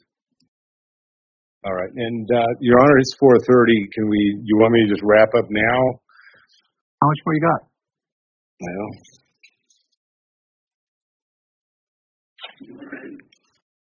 I've got about 3 or 4 pages, 4 and a half actually. I want to make no misrepresentation to the court. So. Oh, when I get asked that kind of a question, it's usually I've got 2 more questions, not I've got 5 more pages. Well, Your Honor, it's 4:30 is it. So if you were to tell me that just a few more minutes, Judge, I'll be done, that's one thing. But if what you're indicating is you got another, 30, 45 minutes? Probably, Your Honor. Yeah, no. Yeah. We're not doing all it. Right. And one question always leads to another. I'm sorry. It's fine. Okay. Then we will recess for today, and tomorrow you intend to start back with this witness. There's no out-of-order problem? At 9 a.m., Your Honor. All right, 9 a.m. So, Mr. Valenzuela, if you could be here. You're still under oath, and we will resume at 9 a.m. Is there anything that you need to bring to my attention before I let you all go for the night? No. For the love of God. The full courtroom, Your Honor. I do have one question. All right, then I'll excuse everybody, and the lawyers can stay here if you've got a question for just counsel and me. So. All right. Okay. Okay, we'll stay on the record, though. Stay on the record. So. Can I run to? Yes. Is it over or is it not over? Oh, I will. Thank you, Mr. Blem. If you'll take the homework there and put it back where it belongs, I'd appreciate it. Thank you. No problem. Thank you very much. Brian Blem is always getting in trouble, man.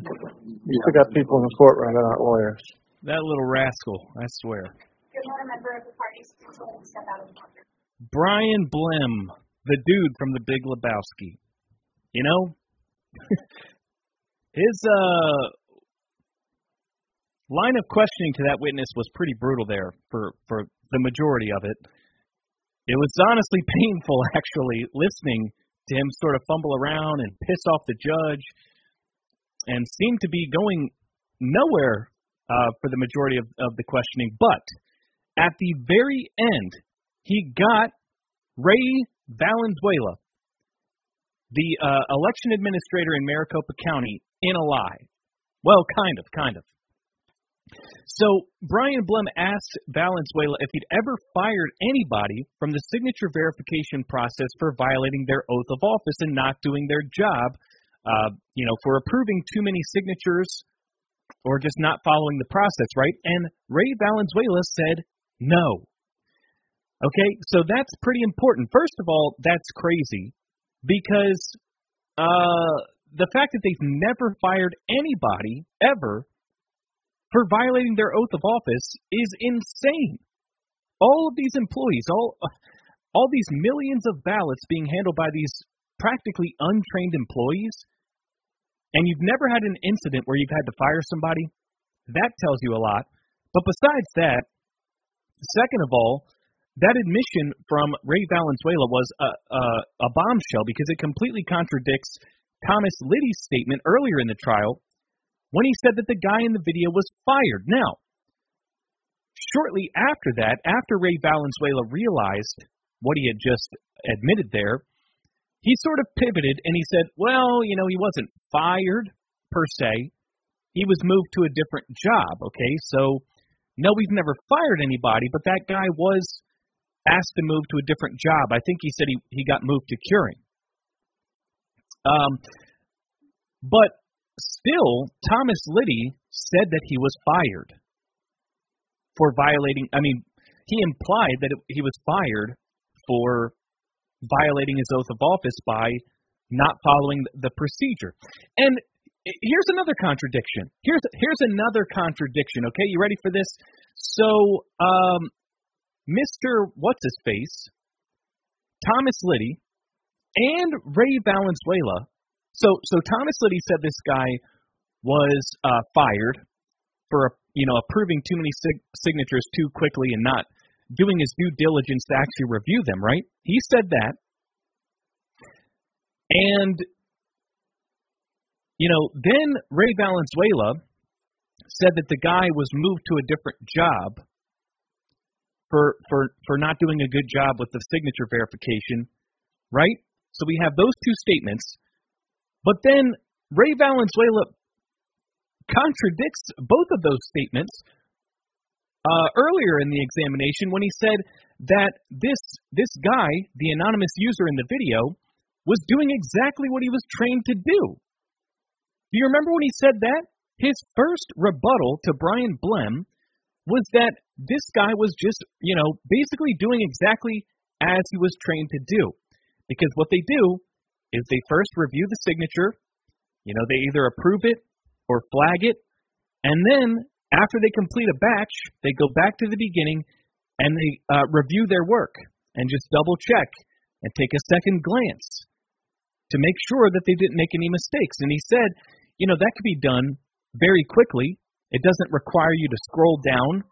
And so what we're seeing in this video is taken out of context. This is clearly a guy just double checking his work and going through these signatures very quickly. Okay, well, if that's the case, if that's what we're seeing in that video, then why was he moved to a different job? Like, you see how those two things contradict each other. So Valenzuela contradicted himself like multiple times. The story that they're telling here does not add up. Was he fired for not doing his job, or was he just doing what he was trained to do? Right? It doesn't make any sense. It doesn't make any sense. So I'm glad that Brian Blem happened to get that on the record, right? And, Brian Blem, we were talking in the chat back and forth discussing how Brian Blem has kind of been a problematic attorney. He was problematic in the first trial, just constantly getting into debates with the judge, wasting a lot of time, having trouble getting exhibits, pulled up, and just technical difficulties, and then fumbling around and kind of just not doing a good job, right? That was the problem that we had during the last trial. In this trial, it appeared that the same thing was happening. But at the end there, he kind of redeemed himself, and really, I get what Brian Blem was attempting to accomplish with his line of questioning in the beginning, where it seemed he was really bumbling around and struggling. What he was trying to do there was lay a foundation, right? I kind of get his line of questioning there, because what he was asking about, at first he was trying to find out how the ballots are tracked and sorted and identified by Maricopa County before they go to Runbeck, right? Like, what's the sorting process? What do you do with these ballots? Do you number them? How do you identify which ballots are what? Because what happens is Maricopa County gets the ballots, and then the ballots go to Runbeck, and Runbeck scans the ballots, right? And they take an image of the ballot affidavit signature. And then those affidavit signatures get sent to the signature verifiers at Maricopa County. So that's how it works, right? So the reason Brian Blem wanted to know, how do you identify, how do you track, how do you sort these ballots, is because if you have a guy on video who is rapidly clicking, approve, well, how do we go back and trace the ballots that he was working with, so that we can, conduct an analysis of what he actually did? Look at the actual ballots. Do these signatures match, or do they not match? Was he approving ballots for Katie Hobbs and rejecting ballots for Kari Lake? That would be an important thing to be able to reverse engineer and figure out, right? So that's why Brian Blem was asking about that. And he asked if we could get the username of this anonymous person from that video, because he wants to reverse engineer the whole thing. But the problem is, well, we have a couple of problems here. We find out first of all that the judge is not allowing any discovery in this trial, none whatsoever, because effectively what they're saying here is that ship has sailed. You have all the evidence that you need. We already had a trial, and you had discovery then, right? So we're not granting you any new discovery. So you want the username of the guy in the video. Well, I'm not going to give you that, because that ship has sailed. We're not doing any new evidence here. And the judge basically said, if you want to get that information, you're going to have to go to Maricopa County and ask them. Ask them politely, with no enforcement or no teeth whatsoever, and I'm sure that they'll comply. I'm sure that they'll just gladly give over the name of the guy that was rigging the election for Katie Hobbs. Pronto. I'm sure they're getting right on that. So that's one problem. You're never going to get the identity of that guy from the video, because the judge isn't going to order it, and Maricopa County is not going to comply. They'll come up with some arbitrary reason why that's some sort of threat to national security or some crap. I don't know. Something like that. Fuel the fire of the QAnon conspiracy theorist election deniers or something like that. Right? So you won't get the name of the user from that video from Maricopa County, but even if you did, it really doesn't matter, because as we learned from Mr. Valenzuela, they don't number the ballots or identify the ballots in any way. There's no way to reverse engineer it at all. There's no way possible to go back and see if these election workers are doing their job, if they're approving bad signatures, if they're operating in a partisan manner that benefits one candidate over another. There's no way to do that. And so we have a situation here where Ray Valenzuela admits that they've never fired anybody, any of these people that are part of the signature matching process for violating their oath of office, and they also have absolutely no way to check their work. This system in Arizona is a complete buffet of opportunities for bad actors. And I believe intentionally so. I believe it's set up this way intentionally. Because you can't have such bad election process, procedure, security by accident. You just can't.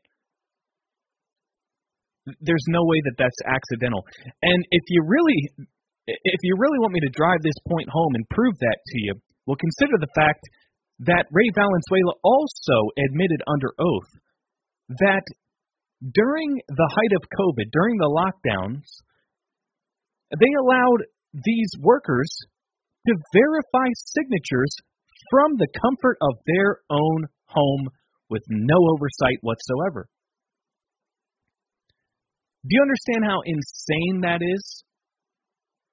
So let's get this straight. The ballots go to Runbeck, a third party with no oversight, and their own partisan agenda.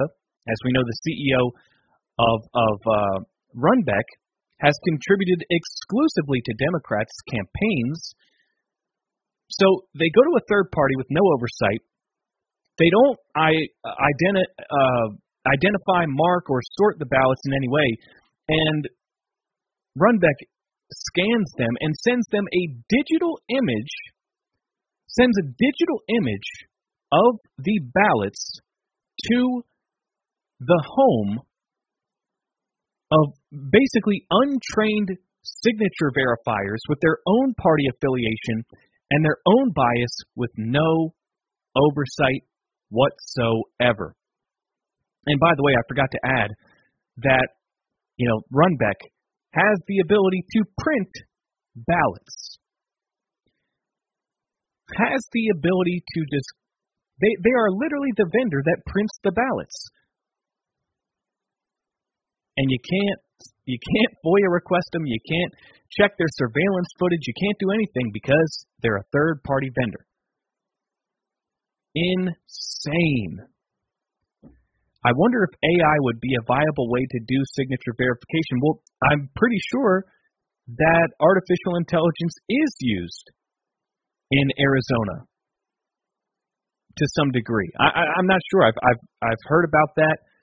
People have sent stuff to me about, in some way, artificial intelligence is involved in the signature verification process. I'm just not sure how off the top of my head. But no, because that you're depending upon a programmer, likely a third-party programmer, to develop a technology that would perform that task, and there's no way you could possibly trust that there's not fraud embedded into the code. Go look at ChatGPT. ChatGPT is like a sentient AI supercomputer that's woke as hell. AI is woke, bro. I don't trust AI.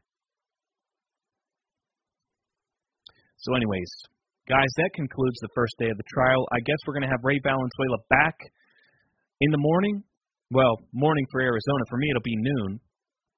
And they're going to go right to pick up right where Brian Blem left off. He has 4 or 5 pages of more questions to ask. So, yeah, really, I'm just going to be honest with you guys. So far today, based on the evidence that's been presented and the standard of proof, the burden of proof set by Judge Thompson, I'm not seeing how we're going to meet that standard.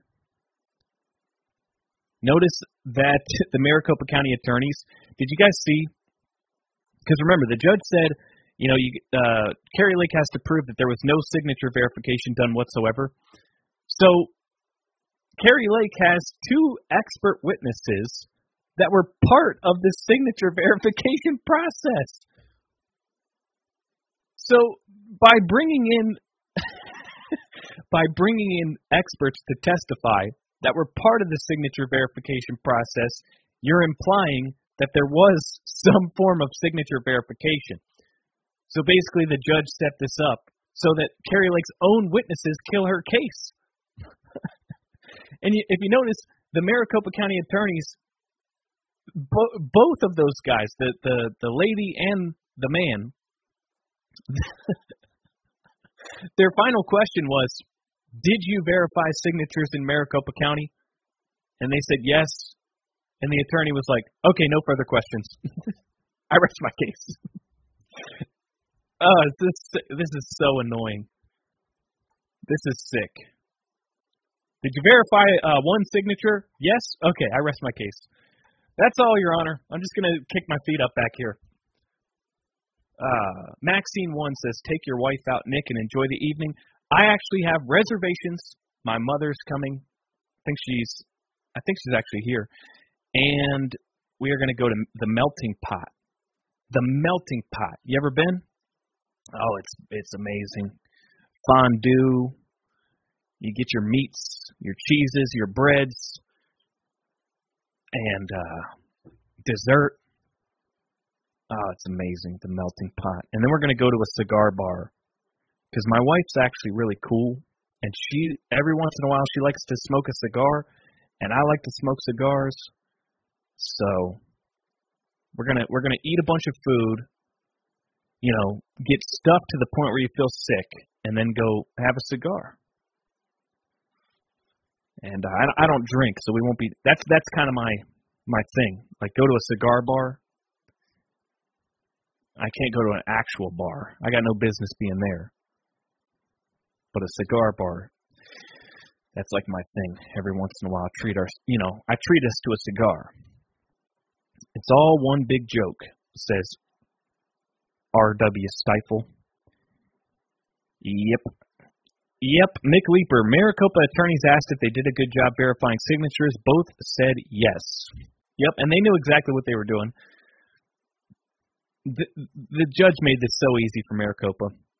But we still got another 2 days of the trial. 2 days. We'll be back tomorrow. Although, I'm going to be honest with you guys, 8 hours straight, man, paying attention to this, giving commentary all day. I'm going to probably set up the live stream, jump in for 1 or 2 of the intermissions, but for the most part, just kind of lay back, especially towards the end, because my wife goes to work around 5, and then I'm on baby duty, so I'll have to be doing this in the background. Just so you guys know, probably won't be as involved tomorrow. Maybe we'll fire it up a few minutes early, give some commentary then. But, yeah, I'm tuckered out. You can tell. My brain's not working anymore. I need to just shut this live stream down and just leave and take my wife out. She deserves it. We both deserve it. We haven't been out together without the baby in months. Well, except for last night. But that was our sister-in-law watched the baby for us. But my mom and her boyfriend were with us. So this will be the first time we went out as a couple, just the two of us, in months. And it's going to be nice. It's going to be lovely. All right. Well, thank you all for tuning in. Be sure to smash that Rumble button, the like button, and subscribe if you haven't already. Tune in tomorrow, same time, noon Eastern, 9 a.m. if you live in Arizona. And if you live somewhere else in a different time zone, well, you're on your own. All right, thanks for watching, and I will see you next time.